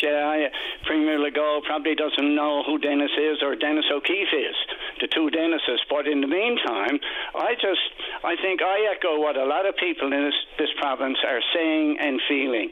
One, they want a just package. Two, maybe this is a message to the province, they want reconciliation. Three, they want to have a say in the final package. No negotiating in public, I agree. You get a package, you bring it to the House of Assembly. Before then, you have a referendum and pass it before the people of Newfoundland and Labrador. And if the people agree with it, then you put it into law. But you don't do it ars formis. Okay, a couple of things. So I would imagine, for sure, there's looking for redress. You can call it reparations or reconciliation or whatever, but certainly looking at what's happened between 69 and today has got to be part of the conversation. Of course it does. Now, on that front, we've gone to court. I think we have 7 straight losses in court, so I don't know how appetizing it would be for Legault, for his political future, to do much on the redress front. I think they're probably going to see a bigger move about how it's going to look for the next 17 years or next 16 years. I think that's where a lot of the focus will be, for more monies coming to this province. Hydro-Quebec has been buying power at the Upper Churchill for 0.2 cents per kilowatt hour since 1969. They've made about $30 billion off it. We've made about $3 billion. So the next 16, 17 years is going to be, I would imagine, probably the key focus area, because that would, you can split that however you like. Money's coming the door is money coming in the door, whether it be based on recognition of 1970 or on 2025. I don't think it matters too much to the people of the province. We just want more. We want to win financially and politically here, I would think. Right. In addition, I doubt there's any negotiations about 2041 itself, because that's a long way away. Nothing changes on the equity stake on that front, which is something people I don't think are quite aware of. People think that all of a sudden we have 100% control of Upper Churchill when we don't. Hydro, CFLCO, will have 65.8%. Hydro-Quebec will still retain 34.2%. It's just how much people get to pay for a kilowatt hour and, where the revenue side flows. So I think those are kind of two different things. What complicates this to the nth degree is muskrat and gull. I mean, how that factors in, I really don't know, but I guarantee you both are part of these conversations.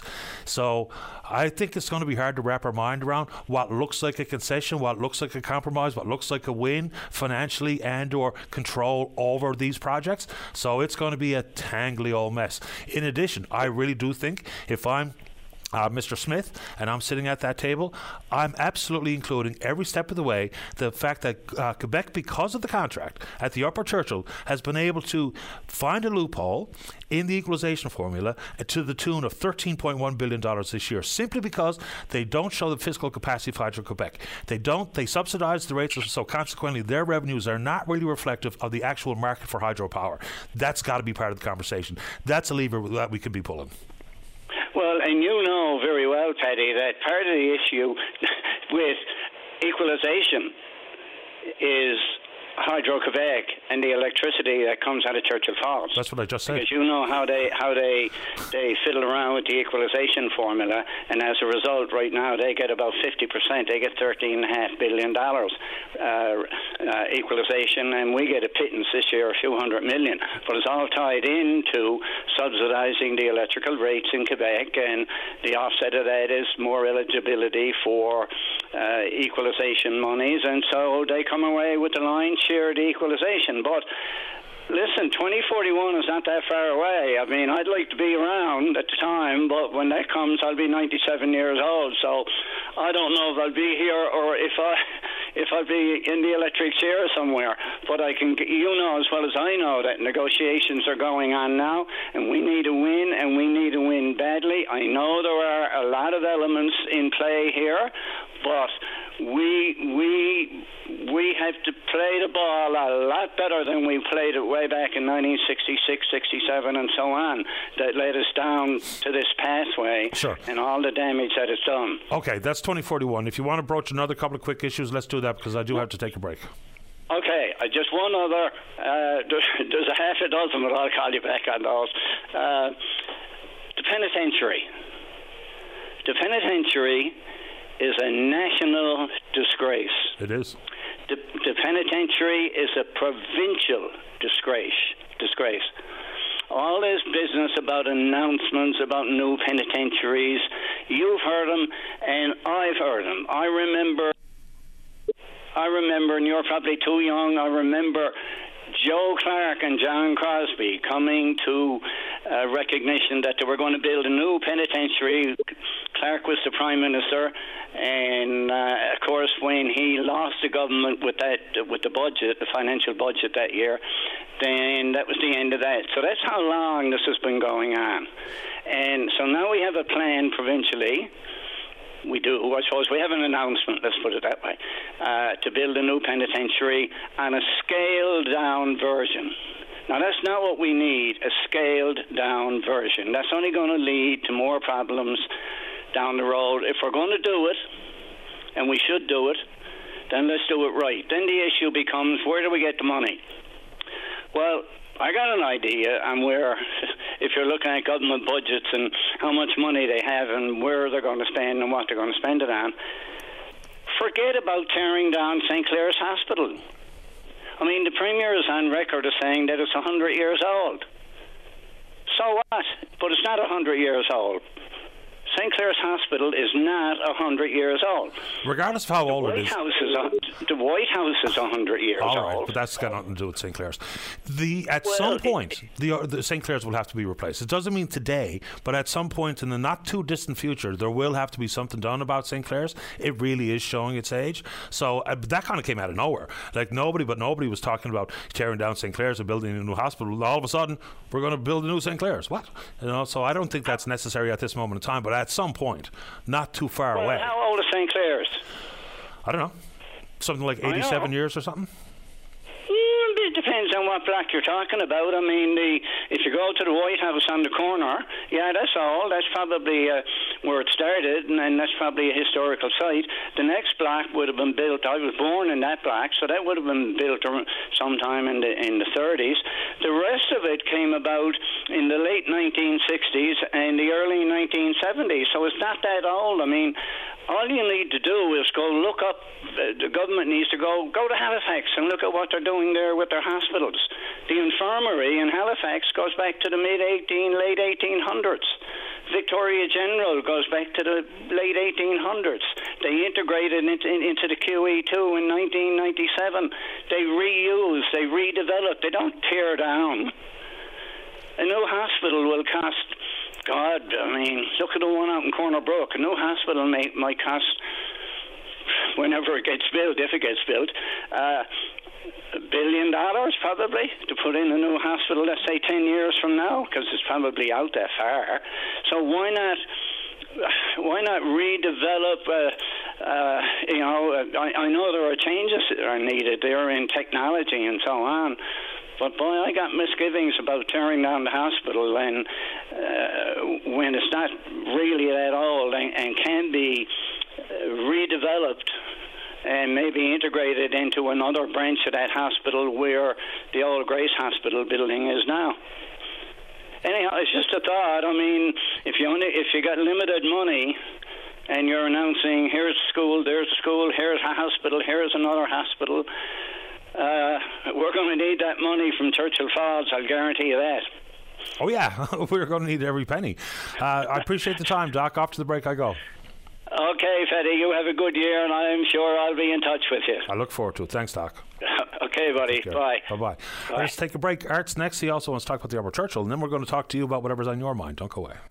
Start your day off right. Get the latest updates on news, traffic, and weather conditions, plus interviews with today's newsmakers. Your go-to source before you get on the go. 5:30 to 9 a.m. weekdays. Your VOCM mornings. And welcome back to the show. Let's go. Line number 4, Art, you're on the air. Yes, Barry. Yes, sir. Joey said back in 1949 we'd have a fight on our hands if we want Quebec to come in with us. That was back in 1949 on the Gummer War home. He said, if he didn't gone, he won't have to worry about it. I think we got a fight in our hands with Quebec. Of course we do. Now, I don't know if we should be encouraged or whether or not there's any honesty to how Premier Legault came to the province there X number of months ago, acknowledging that it was a bad deal and the willingness to discuss or negotiate or bargain or whatever the right word is. So whether or not that's wolf in sheep's clothing or whether or not it's legitimate, I guess we'll all find out soon, because I would imagine some information is going to come from the province sometime this year. I mean, we've been at the table for quite a long time. There's either a deal to be had or there isn't. This right. And he come here, and he bluffed his way through. Bluffed. Who, Legault? Legault did. And because when we go to Quebec to try to get the Upper Churchill, we ain't getting it. I don't know what's going to happen. I think it's really complicated, but to be honest, if we were just talking about the Upper Churchill as a standalone contract, that's one thing. But I think all of the other hydro developments are involved here, maybe Churchill 2, Muskrat Falls, Gull Island, transmission-related issues. I think there's just going to be a big... it's like drinking from a fire hose. There's going to be a ton of stuff to consider when that deal is either struck or not. Now, hopefully the province is not going to entertain anything but the very, very best we can. If it's not going to be a great deal, let's just not bother. See, the way Joey done it, we had no money to do the Upper Churchill when we done it. That was part of it, yeah. So when Quebec took it over, Quebec got all the free power, and they got everything. But people with me worked here. On Churchill. So, Quebec has taken it off. Well, they've certainly run roughshod over us on that particular project, with a 34.2% equity stake, but buying power at 0.2 cents per kilowatt hour since 1969. Man, right. What a deal. What a deal. Yep. One of the ones that did win away small. They laughing all the way to the bank. And Joey said he didn't care because he said they'd have to fight over it, but he didn't go. He said when it happened. Yeah, the fight has just begun, I think. That's right. I agree with you 100%. Yeah, we'll see. I think the province is right to not be discussing negotiations in public, but what we do have the possibility for, and this is where some of the confusion lies, it's going to be difficult for the vast majority of us to understand. Let's just say they make an announcement next week and says, here's where we've arrived for public debate and debate in the House of Assembly. Until we really have a firm understanding of exactly what the implications are in 2041, it's going to be hard to say that something's a good or a bad deal, because I think there's a ton of confusion out there as to what really happens on that date or that year. That's right. I hope to God they'll be alive to see it. Yeah, I think we're going to hear something sooner than later, to be honest. Okay. Thank you very much. Thanks for the call, Art. Thanks. Take care. Bye-bye. And again, not trying to overcomplicate it for the sake of, but when you think about all the things that may indeed be considered here, looking back at 69 to today, looking forward from 24 to 41, I think if there's money coming in the door, and it's going to be hard for me to understand whether or not it's great, good, bad, or indifferent, but there's absolutely included in this conversation is not just that 5,000 plus megawatts at the Upper Churchill. You know full well there's discussions regarding Muskrat and the potential for Gull and transmission-related issues and mining concerns in the Labrador Trough and the provision of power therein. There's going to be, I would imagine, 10 issues that are all bunched into one negotiation over the Upper Churchill and what happens when you look back, look forward, 2041, and all those other things combined. I do think it's worthwhile considering what that consensus and the draft plan for Gull in 2002 looked like. Maybe we should invite Roger Grimes on to just, go down through the entirety of it. And again, the Upper Churchill is 15% of Hydro-Quebec's portfolio. They need our relationship with us. We don't necessarily need them as much as they need us at this moment of time. Does that mean we have some sort of big stick to bring to the meetings? Not necessarily. Does it mean we hold all the cards? No, of course not. But we might be in a better position than we have been in years past. So anyway, I'd really like to hear some information. But on that note, I agree we should not be negotiating in public. That would be in our collective will not be in our collective best interest. But there was a committee struck to look at 2041. There's no problem for us for the government to tell us, whether it be through the committee or Minister Parsons or Premier Fleury, about here's what the contract says. Here's what happens in 41. If it's simply a renegotiation on price that Hydro-Quebec can purchase the power, then that's probably all it really is. So let's see if people can fill in the blanks better and more clearer than I can. Let's take a break. When we come back, Alex is in the queue, wants to talk about wait lists for daycare. Don't go away. Welcome back to the show. Let's go to line number 1. Alex, you're on the air. Hi, good morning, Paddy. How you doing? Doing great. How about you? Good. I'd like to talk about the daycare wait lists for a couple of minutes. And, of course, everyone knows there's a big wait list for all these registered daycares, and we can hardly get in any places. My concern is not necessarily that there's a wait list. I believe that how the wait list is being gone through is unfair. I believe there's a lot of nepotism going on with these wait lists. I believe there's a lot of favoritism going on with these wait lists. I don't know, maybe I'm inaccurate, but I seem to be talking to more and more people. And I say, oh, how do your child get on the wait list? Oh, I knew someone. Oh, my cousin works there. Oh, my uncle works there. Oh, my neighbor owns the clinic, which is fair enough. But, you know, if we have regulated daycares, I almost wonder, should the list be regulated as well? You know, should we have registration numbers? And that registration number is posted on the website. I don't know the answers, but... It's an interesting question. The concept of it's who you know, not what you know, has long ruled the day, and not because that's a good thing, but that's just been the unfortunate fact of the matter. So I like where you're going here. How do you stop, for instance, if I have a privately owned daycare, what's stopping me from saying that my neighbor who just has a new toddler and looks for a daycare space that I can't give it to them? So you're saying that we should manage it just like we manage other things like the Patient Connect list. You know, like you don't really... License, like, not to compare that, but that's regulated. It's a lottery. You know, it's... You know, if it's regulated daycare, the government is giving these people thousands of dollars a year to you know, subsidies. And yet they can just pick and choose who goes on this daycare. There's no one. You're right. If a neighbor owns something, there's nothing to say that they can't get their neighbor in. It doesn't make it a good thing. It just makes it a dose of reality. But I do like where you're going here. So if we have this portal that's been opened by the provincial government for people to put their name forward, looking for a daycare spot, talk about what region they live in, what have you, maybe you're right. You know, I guess you'd have to break it down a little bit further, too, by age, because it's easier to get a spot for a 4-year-old than it is for a 1.5-year-old. So some of that makes it a little bit more complicated, but you're 100% right. When it's as important as it is, when it's as subsidized as it is, it should be a bit more fair than it's currently structured. Absolutely. I mean, $10 a day for a child. I mean, can you imagine the thousands of dollars the governments are spending? I'm on their website here now, and, you know, there's some significant money being thrown around here, you know, talking about the funding for the capacity grants, and, you know, we're talking everything from $7,000 to $15,000. I can only tell you what, I know people who are in unregistered daycares, they're paying $50, $60, $70 a day, Patty, for unregistered daycare right now. But what do?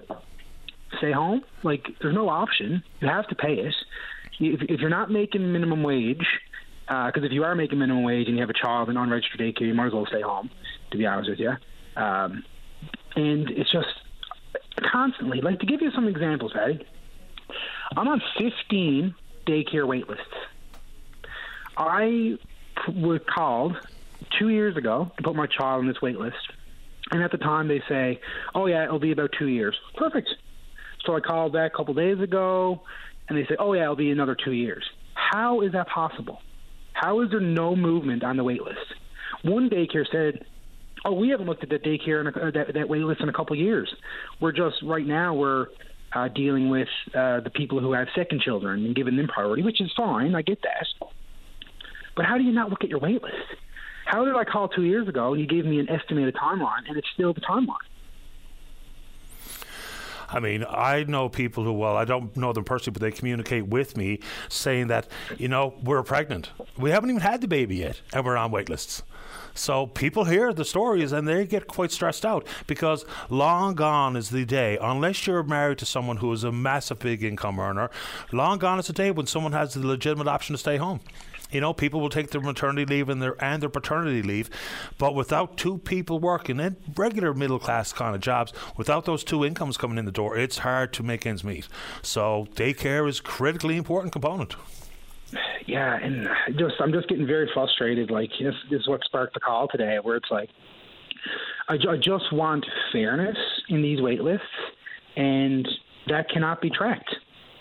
It can't be. It's not regulated. It's, you know, and they never tell you the number, so you call them and say, well, can you give me like an idea? Am I 20 behind, 30 behind, 40 behind? No, I can't tell you. Why can't you tell me? If you're going, this person, oh, they're not available. Oh, they're still pregnant. They never had their kid yet. Oh, go to the next person. Go to the next person. How can you not tell me where I sit on that wait list? Yeah, you should have a number. You really should have a number. If I'm waiting for an organ transplant, I know where I am. Now, not to say the same, but just to make it's just unbelievably frustrating. So anyway, now I'm on 15 daycares. I called them all yesterday. I'm on wait lists at the Yin Yang, and no one can tell me where I sit on that wait list. Because again, maybe I'm completely out to lunch on this one, but like I said, I don't even know if we could call them private daycares anymore. They're getting $15,000 or $20,000 per child subsidy. How private is that? Yeah, I think it's just a word we've got used to using. It might not be necessarily reflective of exactly what it is. I'm going to have to give this more thought because the one thing that popped in as a complicating factor is the age of the child. Because, of course, that has been one of the concerns that people have. The toddler spaces are really hard to come by. So anyway, I am going to think this through a little clearer, but I think you're 100% right. There should be an acknowledgement of how long you've been on the list, where you are on the list, why you have an advanced X number of spaces on the list, because then we can line up your concern, your suggestion. We can then line it up directly with numbers coming from the government, right? Because they told us, well, we've created X number of new spaces, but what they did not include in that updated number was how many spaces that have been lost and what the actual net gain is. So if we had a net gain number to consider, let's say a monthly update, that would have to be reflected in the number of children that were on the list 30 days ago, how many are on the list today, and where you are on the list, how you moved in the last 30 days. That's manageable. It's maybe a bit cumbersome, and it might create a bit of work, but at least we'd have that transparent air of fairness. Well, like I said, again, you used organ donation, for example, list. I use moose license, right? Yeah. It's mine was poorly thought through. Poor choice. But you know what I mean? It's the same concept. I get where you're coming from, but it's pools, right? It's lotteries. You can anticipate, okay, well, I'm in pool 7, whatever. Next year, it's likely I will get a spot. Why can't – I know it's we're comparing apples to grapes here, but it's similar. Why can't it be like that? So then it can give the parents, okay, just suffer out another year. Just, put all the, your daycare costs on a credit card or a line of, just so it gives them a little glimmer of hope so they can say, wow, at least we're going to get in September, or at least we're going to get in 2025, or whatever case may be, right? Yeah, you're 100% right. People are going into debt because they're paying for daycare, and that's the reality of it. Well, the daycare could be more than your mortgage. It 100% is. And then you look at population. I mean, me and my wife are sitting down right now. We're saying, do you want another kid? Well, if we have another kid right now and the other kid goes into unregistered daycare, it'd be more than our mortgage payment. Right? The concept of wanting to have more children comes with a lot of concerns. Same thing when we talk about young families and their decision to set down roots. If things like childcare aren't at the top of the list, I'll be surprised, because it was the conversation when we were having our children. Now, again, times were a little bit different even that long ago, just a couple of decades ago. I took the opportunity to work at night. I stayed home for 3 years, and some of it's because we couldn't afford daycare. Right, and this is not a 2023 or 2024 problem or a COVID issue. This has been, my mother-in-law said, well, geez, back in my day, we were paying the same thing. We were paying, $50, $60 a day for children. It's always been a problem, right? It's always been expensive, and I'm not going to, debate or anything the cost of childcare. I get it; it's expensive. It's, people are doing this out of their homes. They have to make a living as well. It's the cost is not the issue for me. It is at the end of the day, but it's this friggin' daycare wait list, shenanigans, I call it, because I don't know who's responsible or what minister is responsible for daycares, but if they went into a daycare, could an audit be done almost and say, okay, well, you got 10 children in your manifest in this room. Show me where these 10 children, where were they listed on the wait list? And just to see some fairness here. Yeah, and then I think there was another point you made where maybe the new little baby brother of the child that you've had for 3, 4, 5 years in your daycare gets a space in front, some of those legacy admissions like we talk about at university. That might be something that's reasonable. possible, but of course, I haven't given it any thought until you brought it up here this morning. But I like the idea of having a better understanding of where I am on the list and why I haven't advanced over time, especially when the government is telling me they've created more spaces. And, you mentioned who's responsible. It would be the Minister of Education, because I think sometimes we simply call it daycare as opposed to what we should focus in on probably a little bit more is early childhood education, because 90% of your brain is developed by the time you're 5. So it's not just a place for you to go and learn how to share toys and have a nap and get a juice box. It really is about trying to nurture the child, to begin the learning stages. And I'm not talking about sitting down with a math book or anything, but they do indeed tailor games for learning as opposed to simply, someone minding your children. So I think we should add that in. Yeah, and listen, I'm not, some people are going to listen to this station now and listen to the show and they're saying that guy's at lunch. But you mentioned earlier about people putting their kid on daycare lists. I know people who put their name on daycare lists and I don't think they're even pregnant yet. They're just trying. Right? Like, what do we say for that? Should that be allowed? Probably not. I think you should probably be pregnant before you should put your name on the list. Holding a spot for a child that's maybe not even in the womb is probably a bit much. Yeah, I don't know. Now prove it. Now, when you call to put your name on a child care list in an application, prove the child's not born yet. You have to ask for a birth date, but geez, by the time these lists are going through, perfect. So they're going to put the kid on the list, they're not even pregnant yet, possibly, or just starting to get pregnant. Maybe they're a week pregnant. And I don't know how to answer that question because I've never actually gone on the portal to see what kind of information is requested or required to add a name to the list. Yeah, it's a birth date, but I mean, by the time, if you got a kid, if you got a mother who's a week pregnant, or by the time they actually get a list, according to the wait lists, their kid is going to be 2 years old anyway. Yeah. Well, I mean, I don't, maybe people are abusing it by simply saying, well, this is my due date, and they're pretending it's an actual birth date. I don't know, because I've never been on the portal. It's an interesting conversation, though, Alex. I'm glad you made time for the show. All right. Thanks, Patty. Thanks for the call. Take care. All right. Bye-bye. Bye-bye. Yeah, how should that list work? Again, that we've got to understand the nuances involved, but it would give us a real good opportunity for measuring success. We hear me say it all the time. We'll get announcements and pots of money and jobs created, whether it be net jobs created or otherwise, but how do we actually measure success of the program of $10 a day daycare? Look, and I know people tell me this all the time. If you have children, you should be doing it on your own dime, not looking for support from anywhere else. It's proven to be good for everybody. The economic upside for GDP growth and people getting back to work and the ability to pay the bills and stave off the wolf, the research is pretty clear. It's good for all. And I don't have any skin in the game. My kids are in their 20s, right? I don't need daycare. And if I'm in a bit of a different professional circumstance now than I was when they were born. So even if the boys had kids at this moment in time, I think we'd be all right. But I think the overall economic upside of affordable and accessible daycare has been proven time and time again. Let's take a break. When we come back, plenty of show left for you. Don't go away. Stay informed and have your say on the news of the day with your VOCM. Join Linda Swain weekday afternoons from 4 to 5 p.m. for an hour of talk and discussion with decision makers and listeners like you. News Talk on your VOCM. Welcome back to the program. Let's begin this hour on line number 2. Say good morning to the PC candidate running in the pending by-election in Conception Bay, East Bell Island. That's Tina Neary. Good morning, Tina. You're on the air. Good morning, Patty. How are you today? Not too bad, thanks. How about you? Very good, thanks. Before we get into some issues, just 1 second, Tina. I've had a concern offered by someone who lives in your voting district about your campaign office. This person has a disability and says that your office isn't accessible and there's no handicap parking space. What do you say to that? We don't have a campaign headquarters actually in the district. We have a working space for my team directly. But as far as what that person's referring to, whatever that might be, is not actually a public space. So it's an area that I'm working from outside of my home, but It's not accessible, it's not for public space. So if anybody has the need to want to reach out to me or want to meet with me about something, then they can certainly do so. And we'll accommodate them absolutely with what's necessary. Fair enough. That was a concern they asked me to put forward to you, so I did. Yes, thank you very much. and hopefully that satisfies their concern.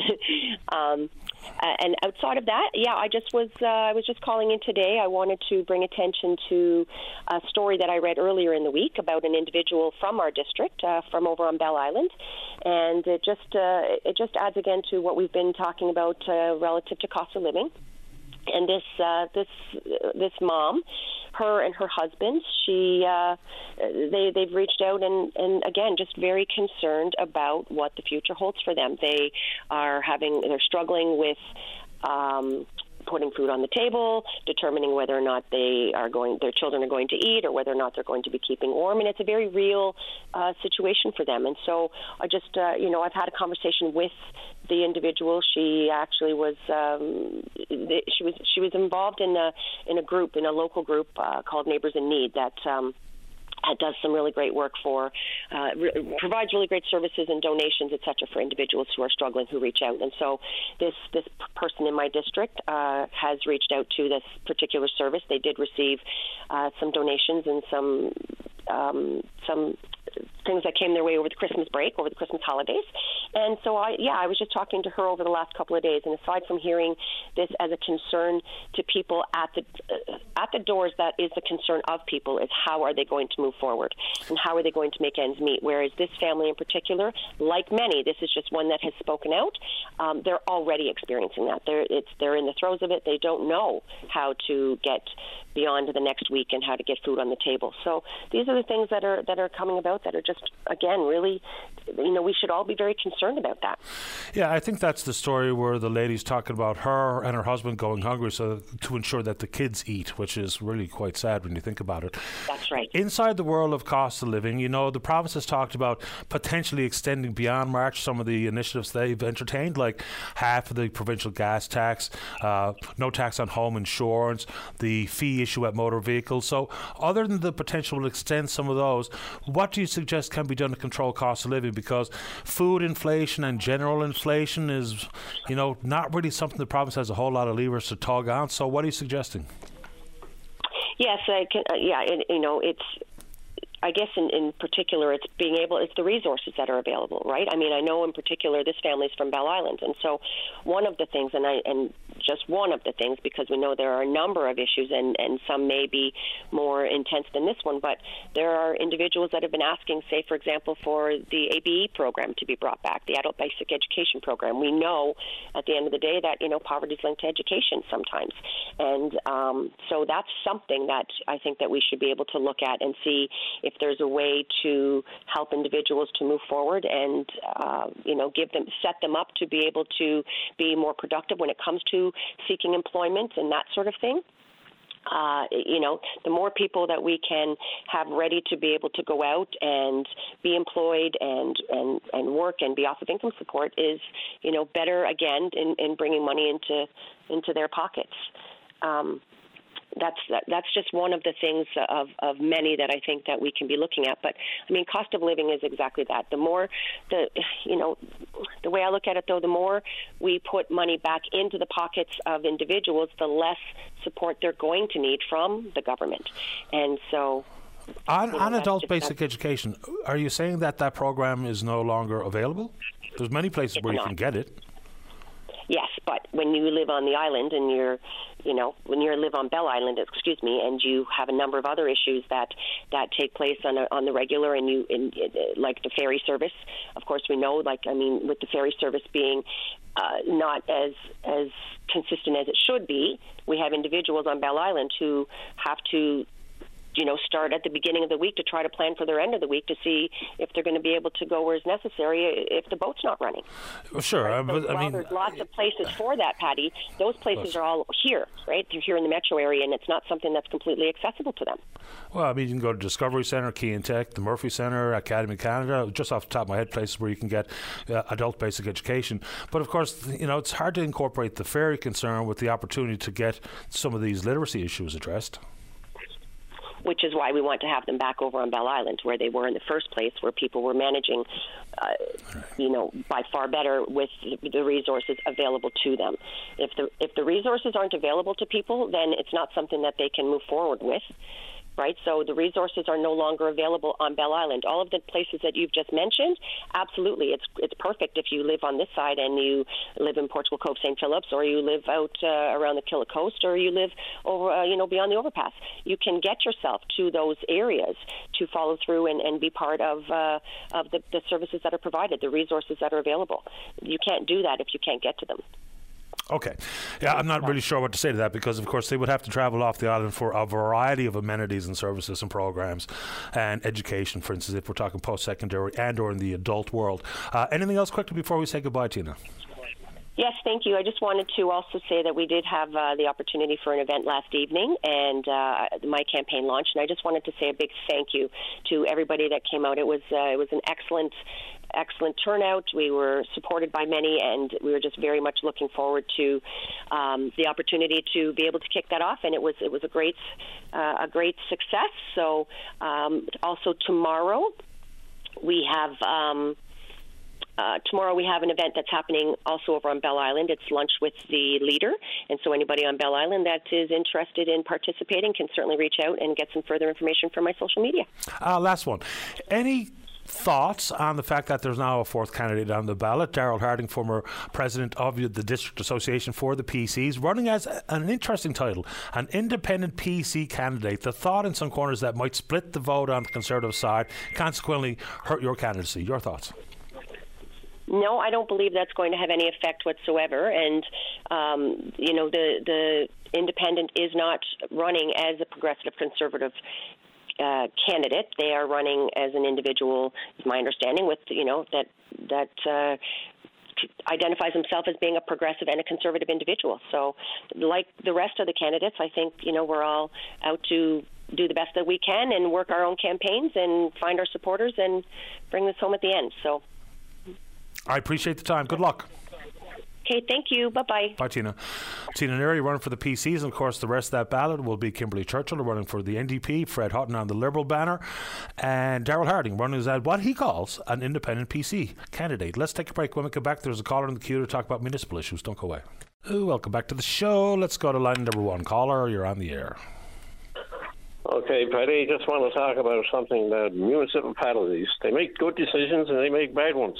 Of course, one good one that they made, I won't think negative. The positive part is certain municipalities had garbage picked up once a month in the spring and right up to the fall. Then they cut it back to half that. And they kept going and going every year. I just noticed this over time, and what they've been doing is down to one garbage collection per year. That's good, because they're saving the taxpayers money. And that reflects on our taxes, and we might get reduced taxes to respond to, because as you know, Patty, people are struggling, and I think the majority of people who elected officials in the government, they were told they're going to be represented properly and had their heels dug in to fix a few things. But Paddy, having said that, just before we move on, what communities collect garbage once a year? I'm sorry about that. This is recyclables, Paddy. Sorry about the word I said. It's once every week they pick up recyclables. Okay. Now the bulk garbage is once a year. I didn't say it. Sorry about that. No, I just want to make sure we were on the same page. Sure. They fixed that about the once a year in the spring to fall to have one bulk garbage collection. Now, the recyclables is once a week in Mount Pearl. Other municipalities, far west and far east of us, do it twice a week. Once every 2 weeks.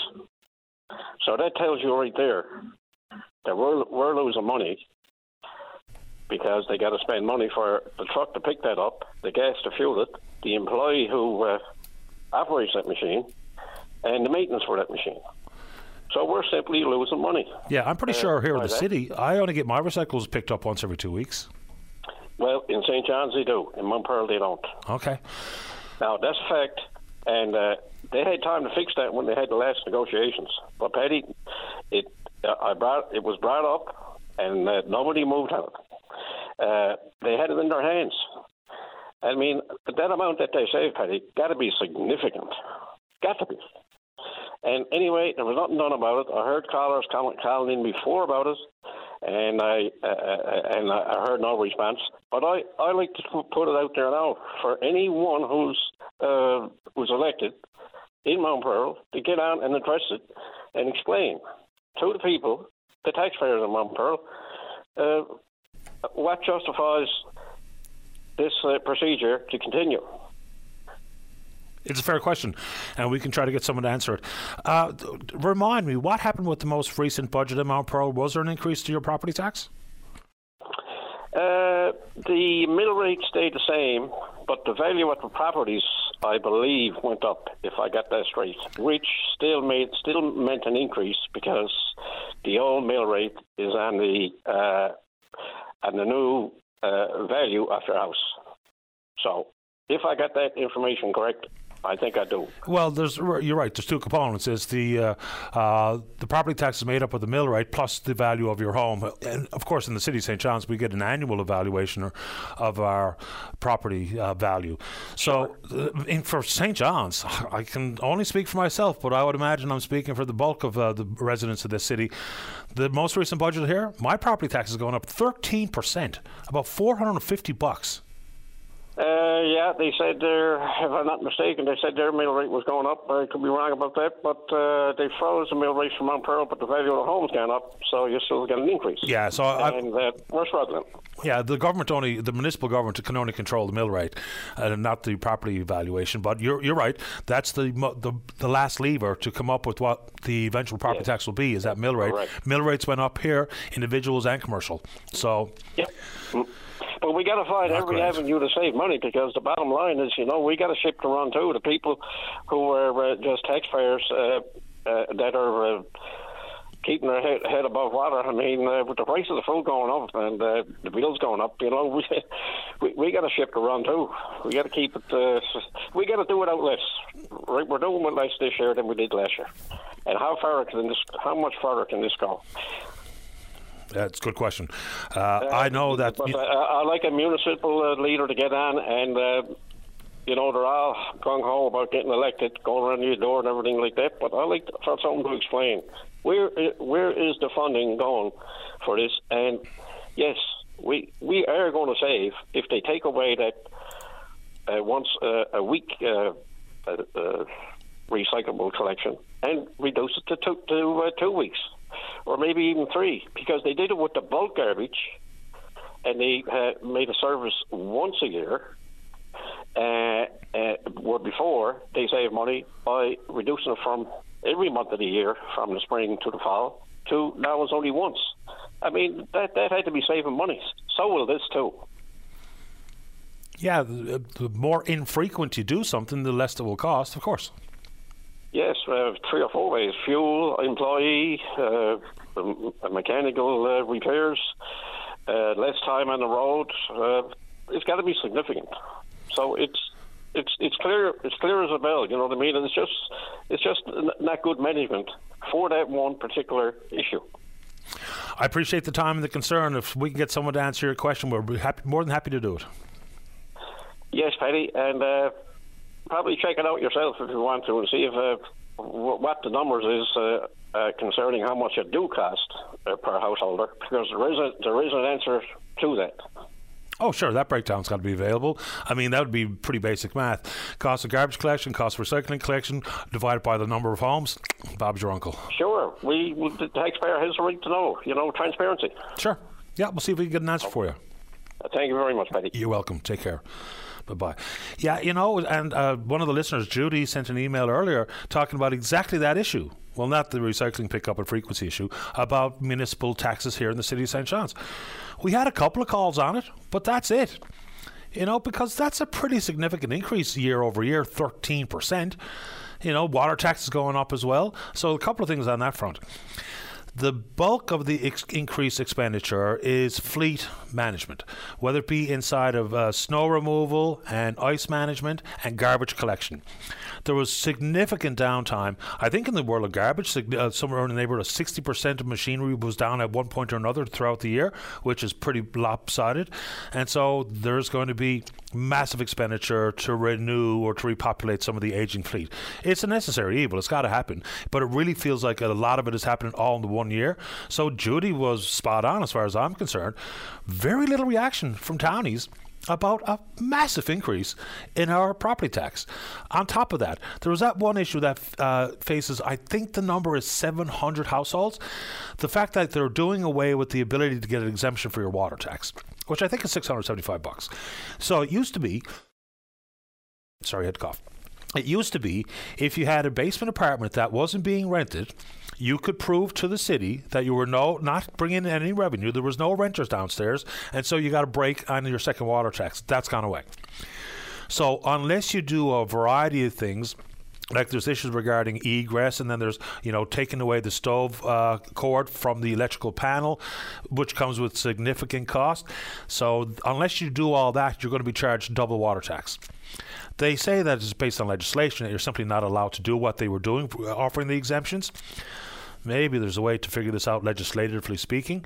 And on top of it, like if you do away with your basement apartment to try to avoid the double water tax, you just hurt the property value as well. Because it's more attractive on the market if indeed you have an apartment in the basement, because that's additional revenue to help cover your mortgage as the primary mortgage holder. So that one was problematic.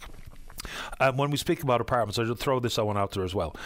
So in the province's most recently announced 5-point housing plan, which included no conversation regarding the transitional housing move that's been made, we haven't heard from the city about zoning and any concerns that the city of St. John's might have with this play, if they have any at all. I've heard from residents in Airport Heights, which are really not pleased with what's happening. So we can take that from the 100 angles that are available. So, but the 5-point plan, right. So one of the ones there that was good for maybe both sides of this coin or sword is that there was a forgivable loan or an interest-free loan up to $40,000 over the course of 5 years to put a basement suite in your home. So for folks, that might be pretty attractive because, of course, that would help the vacancy issue and the number of rentals available. There's some of the money coming in the form of rent can help you with the bills and or to pay your own mortgage yourself. So I wonder how many people have taken up that potential that's been brought forward by the province. Now, the trick there is getting someone to do the work for you, because it's hard to come by subcontractors, especially for what might be deemed the smaller jobs. Last one before we get to the news. So I mentioned the call we had with Rod Pike, the chair of Newfoundland Labrador Crime Stoppers yesterday on contraband tobacco, because they provide a pretty important service to the people of the province when we talk about public safety. So he was just trying to make the point, and I've been lambasted several times since I brought it up this morning, suggesting that, I'm insinuating people are purposefully jeopardizing public safety by buying contraband tobacco. Look, the line that was being drawn was that the money from the sale of illegal cigarettes was going directly into the hands and the pockets of organized crime members, and consequently, what do they use it for? More nefarious and toxic and dangerous drugs and guns and human trafficking. So that's just the point. You'll do as you see fit. I'm not going to come unhinged because I know someone bought a contraband smoke, because, people say I'm looking out for number one. If I can save money, I'm going to save money. So anyway, I just brought it up because that was the line was being drawn with a caller who was actually working on that type of file along with many others. He also went on to say that this province, once another couple regarding Nova Scotia, BC and Ontario, we buy more illicit illegal tobacco per capita than other provinces. And he went on to add, and this one I think was really interesting for context, unstamped tobacco is 8 times more profitable for the crime world than cocaine. 8 times more profitable than cocaine. Amazing stuff. Let's take a break for the news. When we come back, plenty of time for you. Don't go away.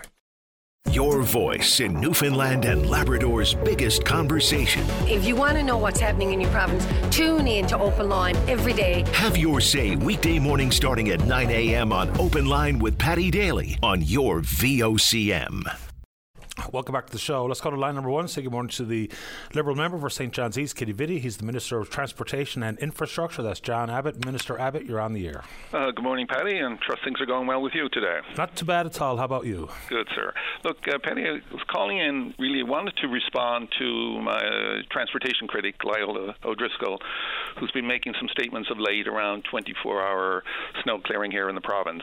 So one of the things I want to clear up is that, in fact, we've never had 24-hour snow clearing on all our routes in the province. Right now, we have approximately 289 what we call snow plow routes, of which 14 ever had 24-hour snow clearing. So I just wanted to clarify that, and that's been well known, and Mr. O'Driscoll would know that as a fact. What we are doing is on the major routes around the TCH in particular, that we are providing up to 24-hour snow clearing. The difference for us is that if we look at the forecast and there is no snow in the forecast for a period overnight, we will not have the plows on. We don't see the need for that.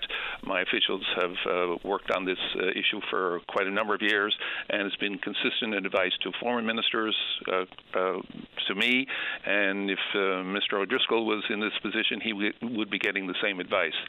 But what we are very conscious of is making sure that when we know there's snow in the forecast, that we have all our equipment on as many hours and many shifts as we need to do so. And if we look at what happened on the East Coast over the last weekend, obviously we were out, we responded, we cleared the roads, and I was very pleased to see that happen, and certainly congratulate and thank our snowplow operators and maintenance crews for keeping the roads open. There was a pilot program, I think, the last 7 or 8 years regarding some of these snow routes that you mentioned, and that was in place for a while. But I'll just paint the picture of a scenario, and you tell me what you think about it.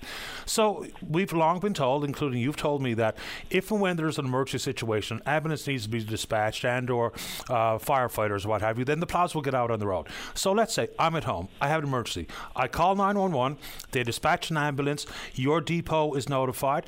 We call the snowplow operator at home, he gets up out of bed, makes his way to the depot, gets the plow operating, goes out to plow the road for the ambulance. The time that takes, when added up against an emergency, how does that work? Well, how is that enough? Yeah, and obviously timing is going to be important. So if it's during I'll say from 4:30, 5 o'clock a.m.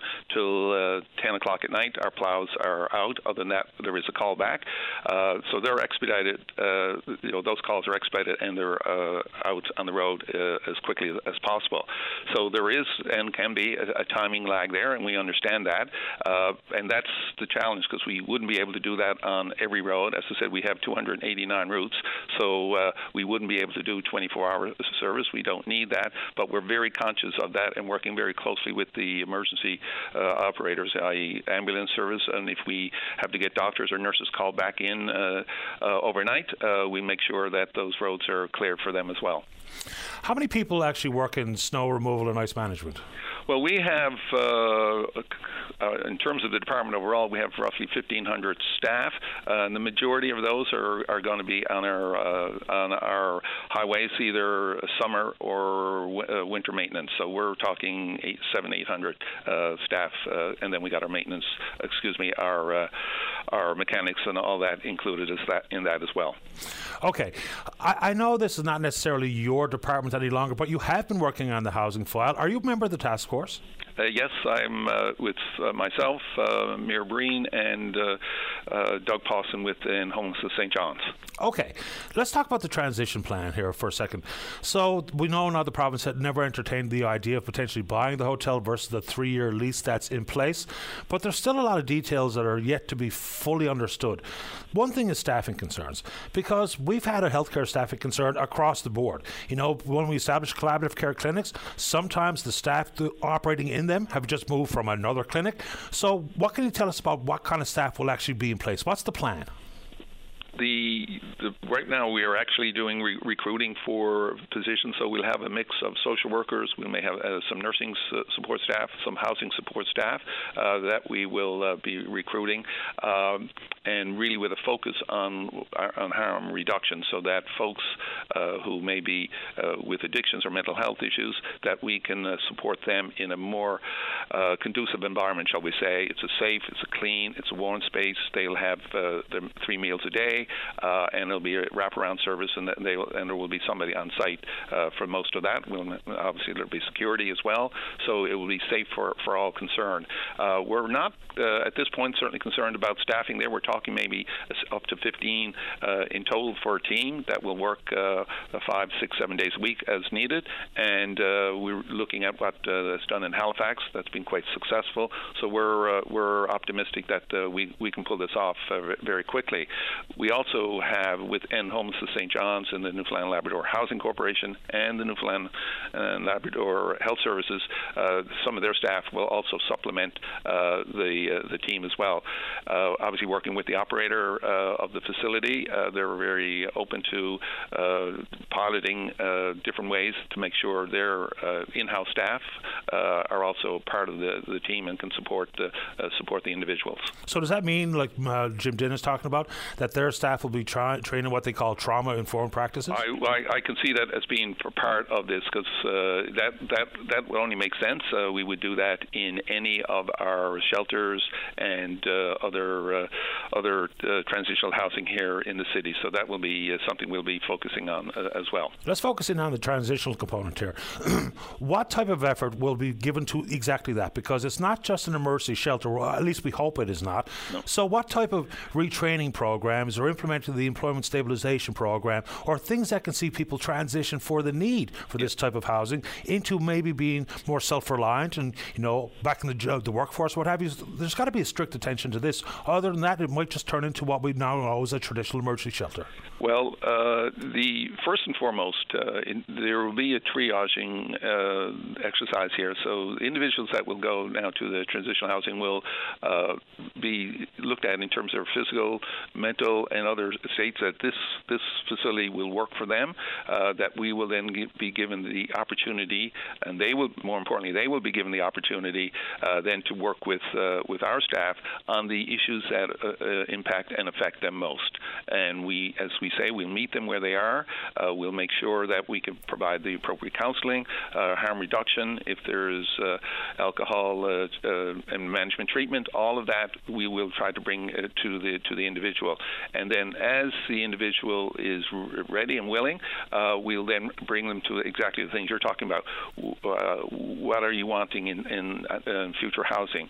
What is it you want in terms of employment and income support? Those kinds of things. So it will be that's why the word transition is to bring them from where they are so that we can, at the end of this, I'll use the word graduate, if that's appropriate, to say then that we can provide then more permanent housing and supports in the community.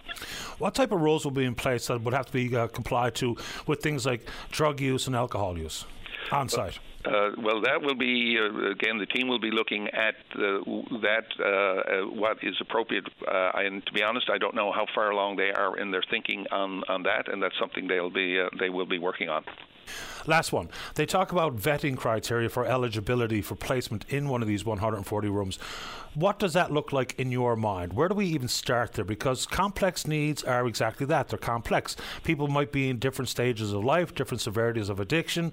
So what does criteria and eligibility and vetting mean? What does it look like? Yeah. Well, one of the things that I guess most people wouldn't appreciate is that many of the individuals, folks that might be down in the encampment there at the Colonial Building or elsewhere that are in and out of our shelters, they have been all pretty well registered with different programs and services here in the city and elsewhere in the province. So we have a good, handle on their immediate needs, and then we will be looking at their suitability and part of this is their willingness and the capacity to move to the next stage. And that will be done by the clinicians, social work, and nurses, and they will make recommendations to the team as to who's appropriately placed where. We're doing that today, but this is a new service, so we'll bring that skill set to those individuals. And we're very optimistic that this will be a significant path forward. In the meantime, the gathering place is under total redevelopment. That will be a game changer when that comes in place later on this year, because that will have 90 beds, some of which will be shelter beds, new and state-of-the-art, but there will be also independent units and apartments so that people then can also transition within that facility. So bringing all that together here in the city literally over the next couple of months, we will see significant change and improvement in how we're dealing with homelessness in this part of the province, and we're having those same discussions in Happy Valley Goose Bay, we're having the discussions in Gander for central Newfoundland, and we're having those discussions in Corner Brook for the west coast. Two very quick ones. Are there still people living in tents behind Colonial Building? When I was down there the other day, there were 3 or 4 individuals that were staying that particular night. So we're down to that 2, 3, 4 number. Some have opted to, it might have been a shelter to come back, and we are continuing to work with them to provide and recommend services for them, because we do have capacity in the city. No one needs to stay in a tent, but some have chosen to do that while we're working through what is more appropriate options for them. And we're not trying to force anybody into something they're not comfortable with. We know that the province is looking at minimum standards for emergency shelters. Is that also going to be applied to this transition house? What will security presence look like? Well, the standards would be for shelters focus. So the transition unit, I guess, will meet and exceed anything that we would have on the standards process that we're talking about. And then we'll obviously, as part of our health services generally, there will be security presence as well. Appreciate the time this morning, Minister. Thank you, sir. All the best. You too. Bye-bye. Bye-bye. John Abbott, Minister of Transportation and Infrastructure, of course, touching in on the housing issue. Final break of the morning. Don't go away. Welcome back to the show. Let's go. Line number 4, saying more to the NDP candidate running in the by-election Conception by East Belle Island. That's Kim Churchill. Good morning, Kim. You're on the air. Hi. Good morning, Patty. How are you doing? Best kind. How about you? I'm doing great this morning. I wanted to call in today because I noticed that the government is running ads on their affordability plan and how that's going to bring relief to seniors. And I'm sure that you and your listeners know that the NDP have been talking for a very long time now about providing relief to seniors. And we talked about how to bring relief to, in fact, all people that are struggling to make ends meet.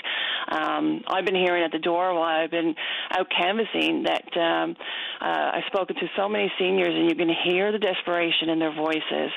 And tell me if they're on fixed income, and they literally do not know how they're going to pay their rent and heat their home, or they might be having to not be able to afford buying their medication and their groceries, and they're having to make these tough choices, and it's completely impossible to make these decisions, and it's heartbreaking to hear their stories.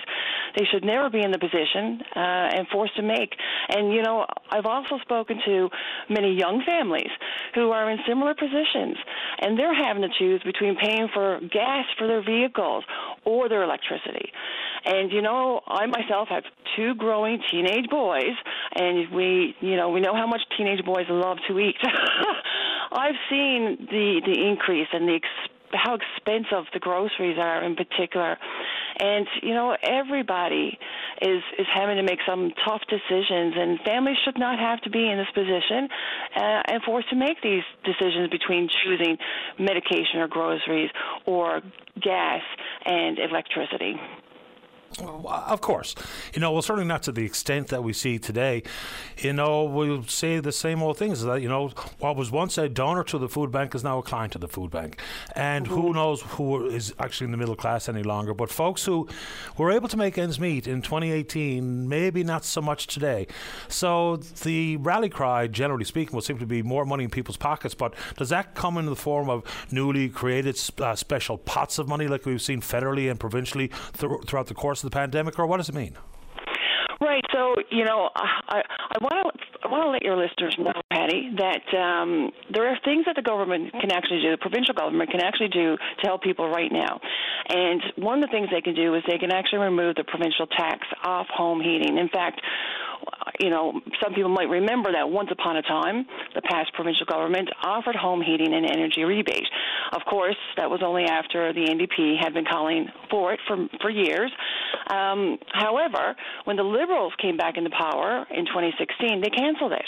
And so, they were trying to make up for some poor financial decisions by the previous Conservative government by making people, the province, pay for their mistakes. Don't know what happened there. Obviously, that was a drop on her end. Unfortunate and loud. Let's go to line number 3. Susan, you're on the air. Hi, Patty. I'd like to tell you a feel-good story about a gentleman I had met in December of 2022. I was going into a store, and the older gentleman was sat down with his cup out, and I'd stopped to give him some money and had a little chat with him. Anyway, I was quick to turn around, and I came back out of the store, and I chatted with him again, and he said he was very cold and wanted to go home. So I said good night. Patty, I walked about 5 feet. Something struck me, and I turned around and asked him, would you like a ride home? It's the first time I ever met the man. Anyway, so he got the car, and off we went, and I introduced myself, and he told me his name and his situation and why he does what he does. So, he had a hard life. His dad had just recently passed away, and he was injured in on a side job, so he couldn't get workers' compensation. But he did tell me that the Newfoundland Housing had given him a room with 3 other gentlemen, and that he makes $92 he gets $92 every 2 weeks from the government. And Patty, he said it wasn't enough to live on, and that he does what he does just to survive. So that put a whole different perspective on me. When he got the car, I didn't smell drugs or alcohol.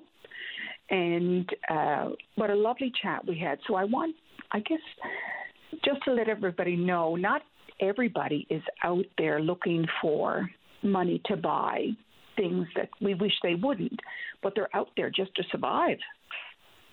Yeah, I mean, those numbers are growing too. You mentioned that he told you why he does what he does. What does that mean, and what did he say?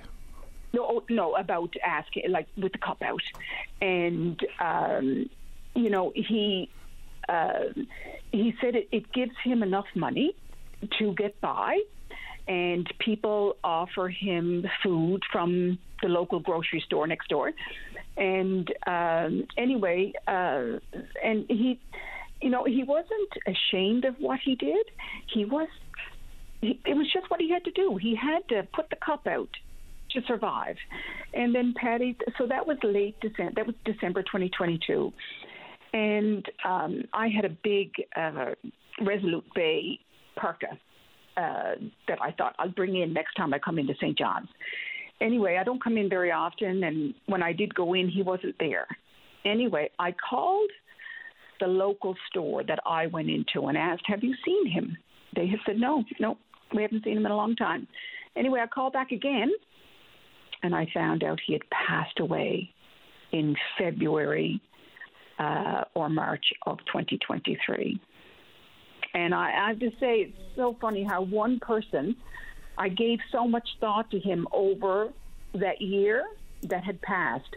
And it's just because he was so kind in his words, and I didn't feel sorry for him, but I just want everybody to know that, put something in a cup and don't judge the person. And, maybe there could be lots of Malcolms out there that are just trying to survive, and the government gives them housing, but not enough to live on.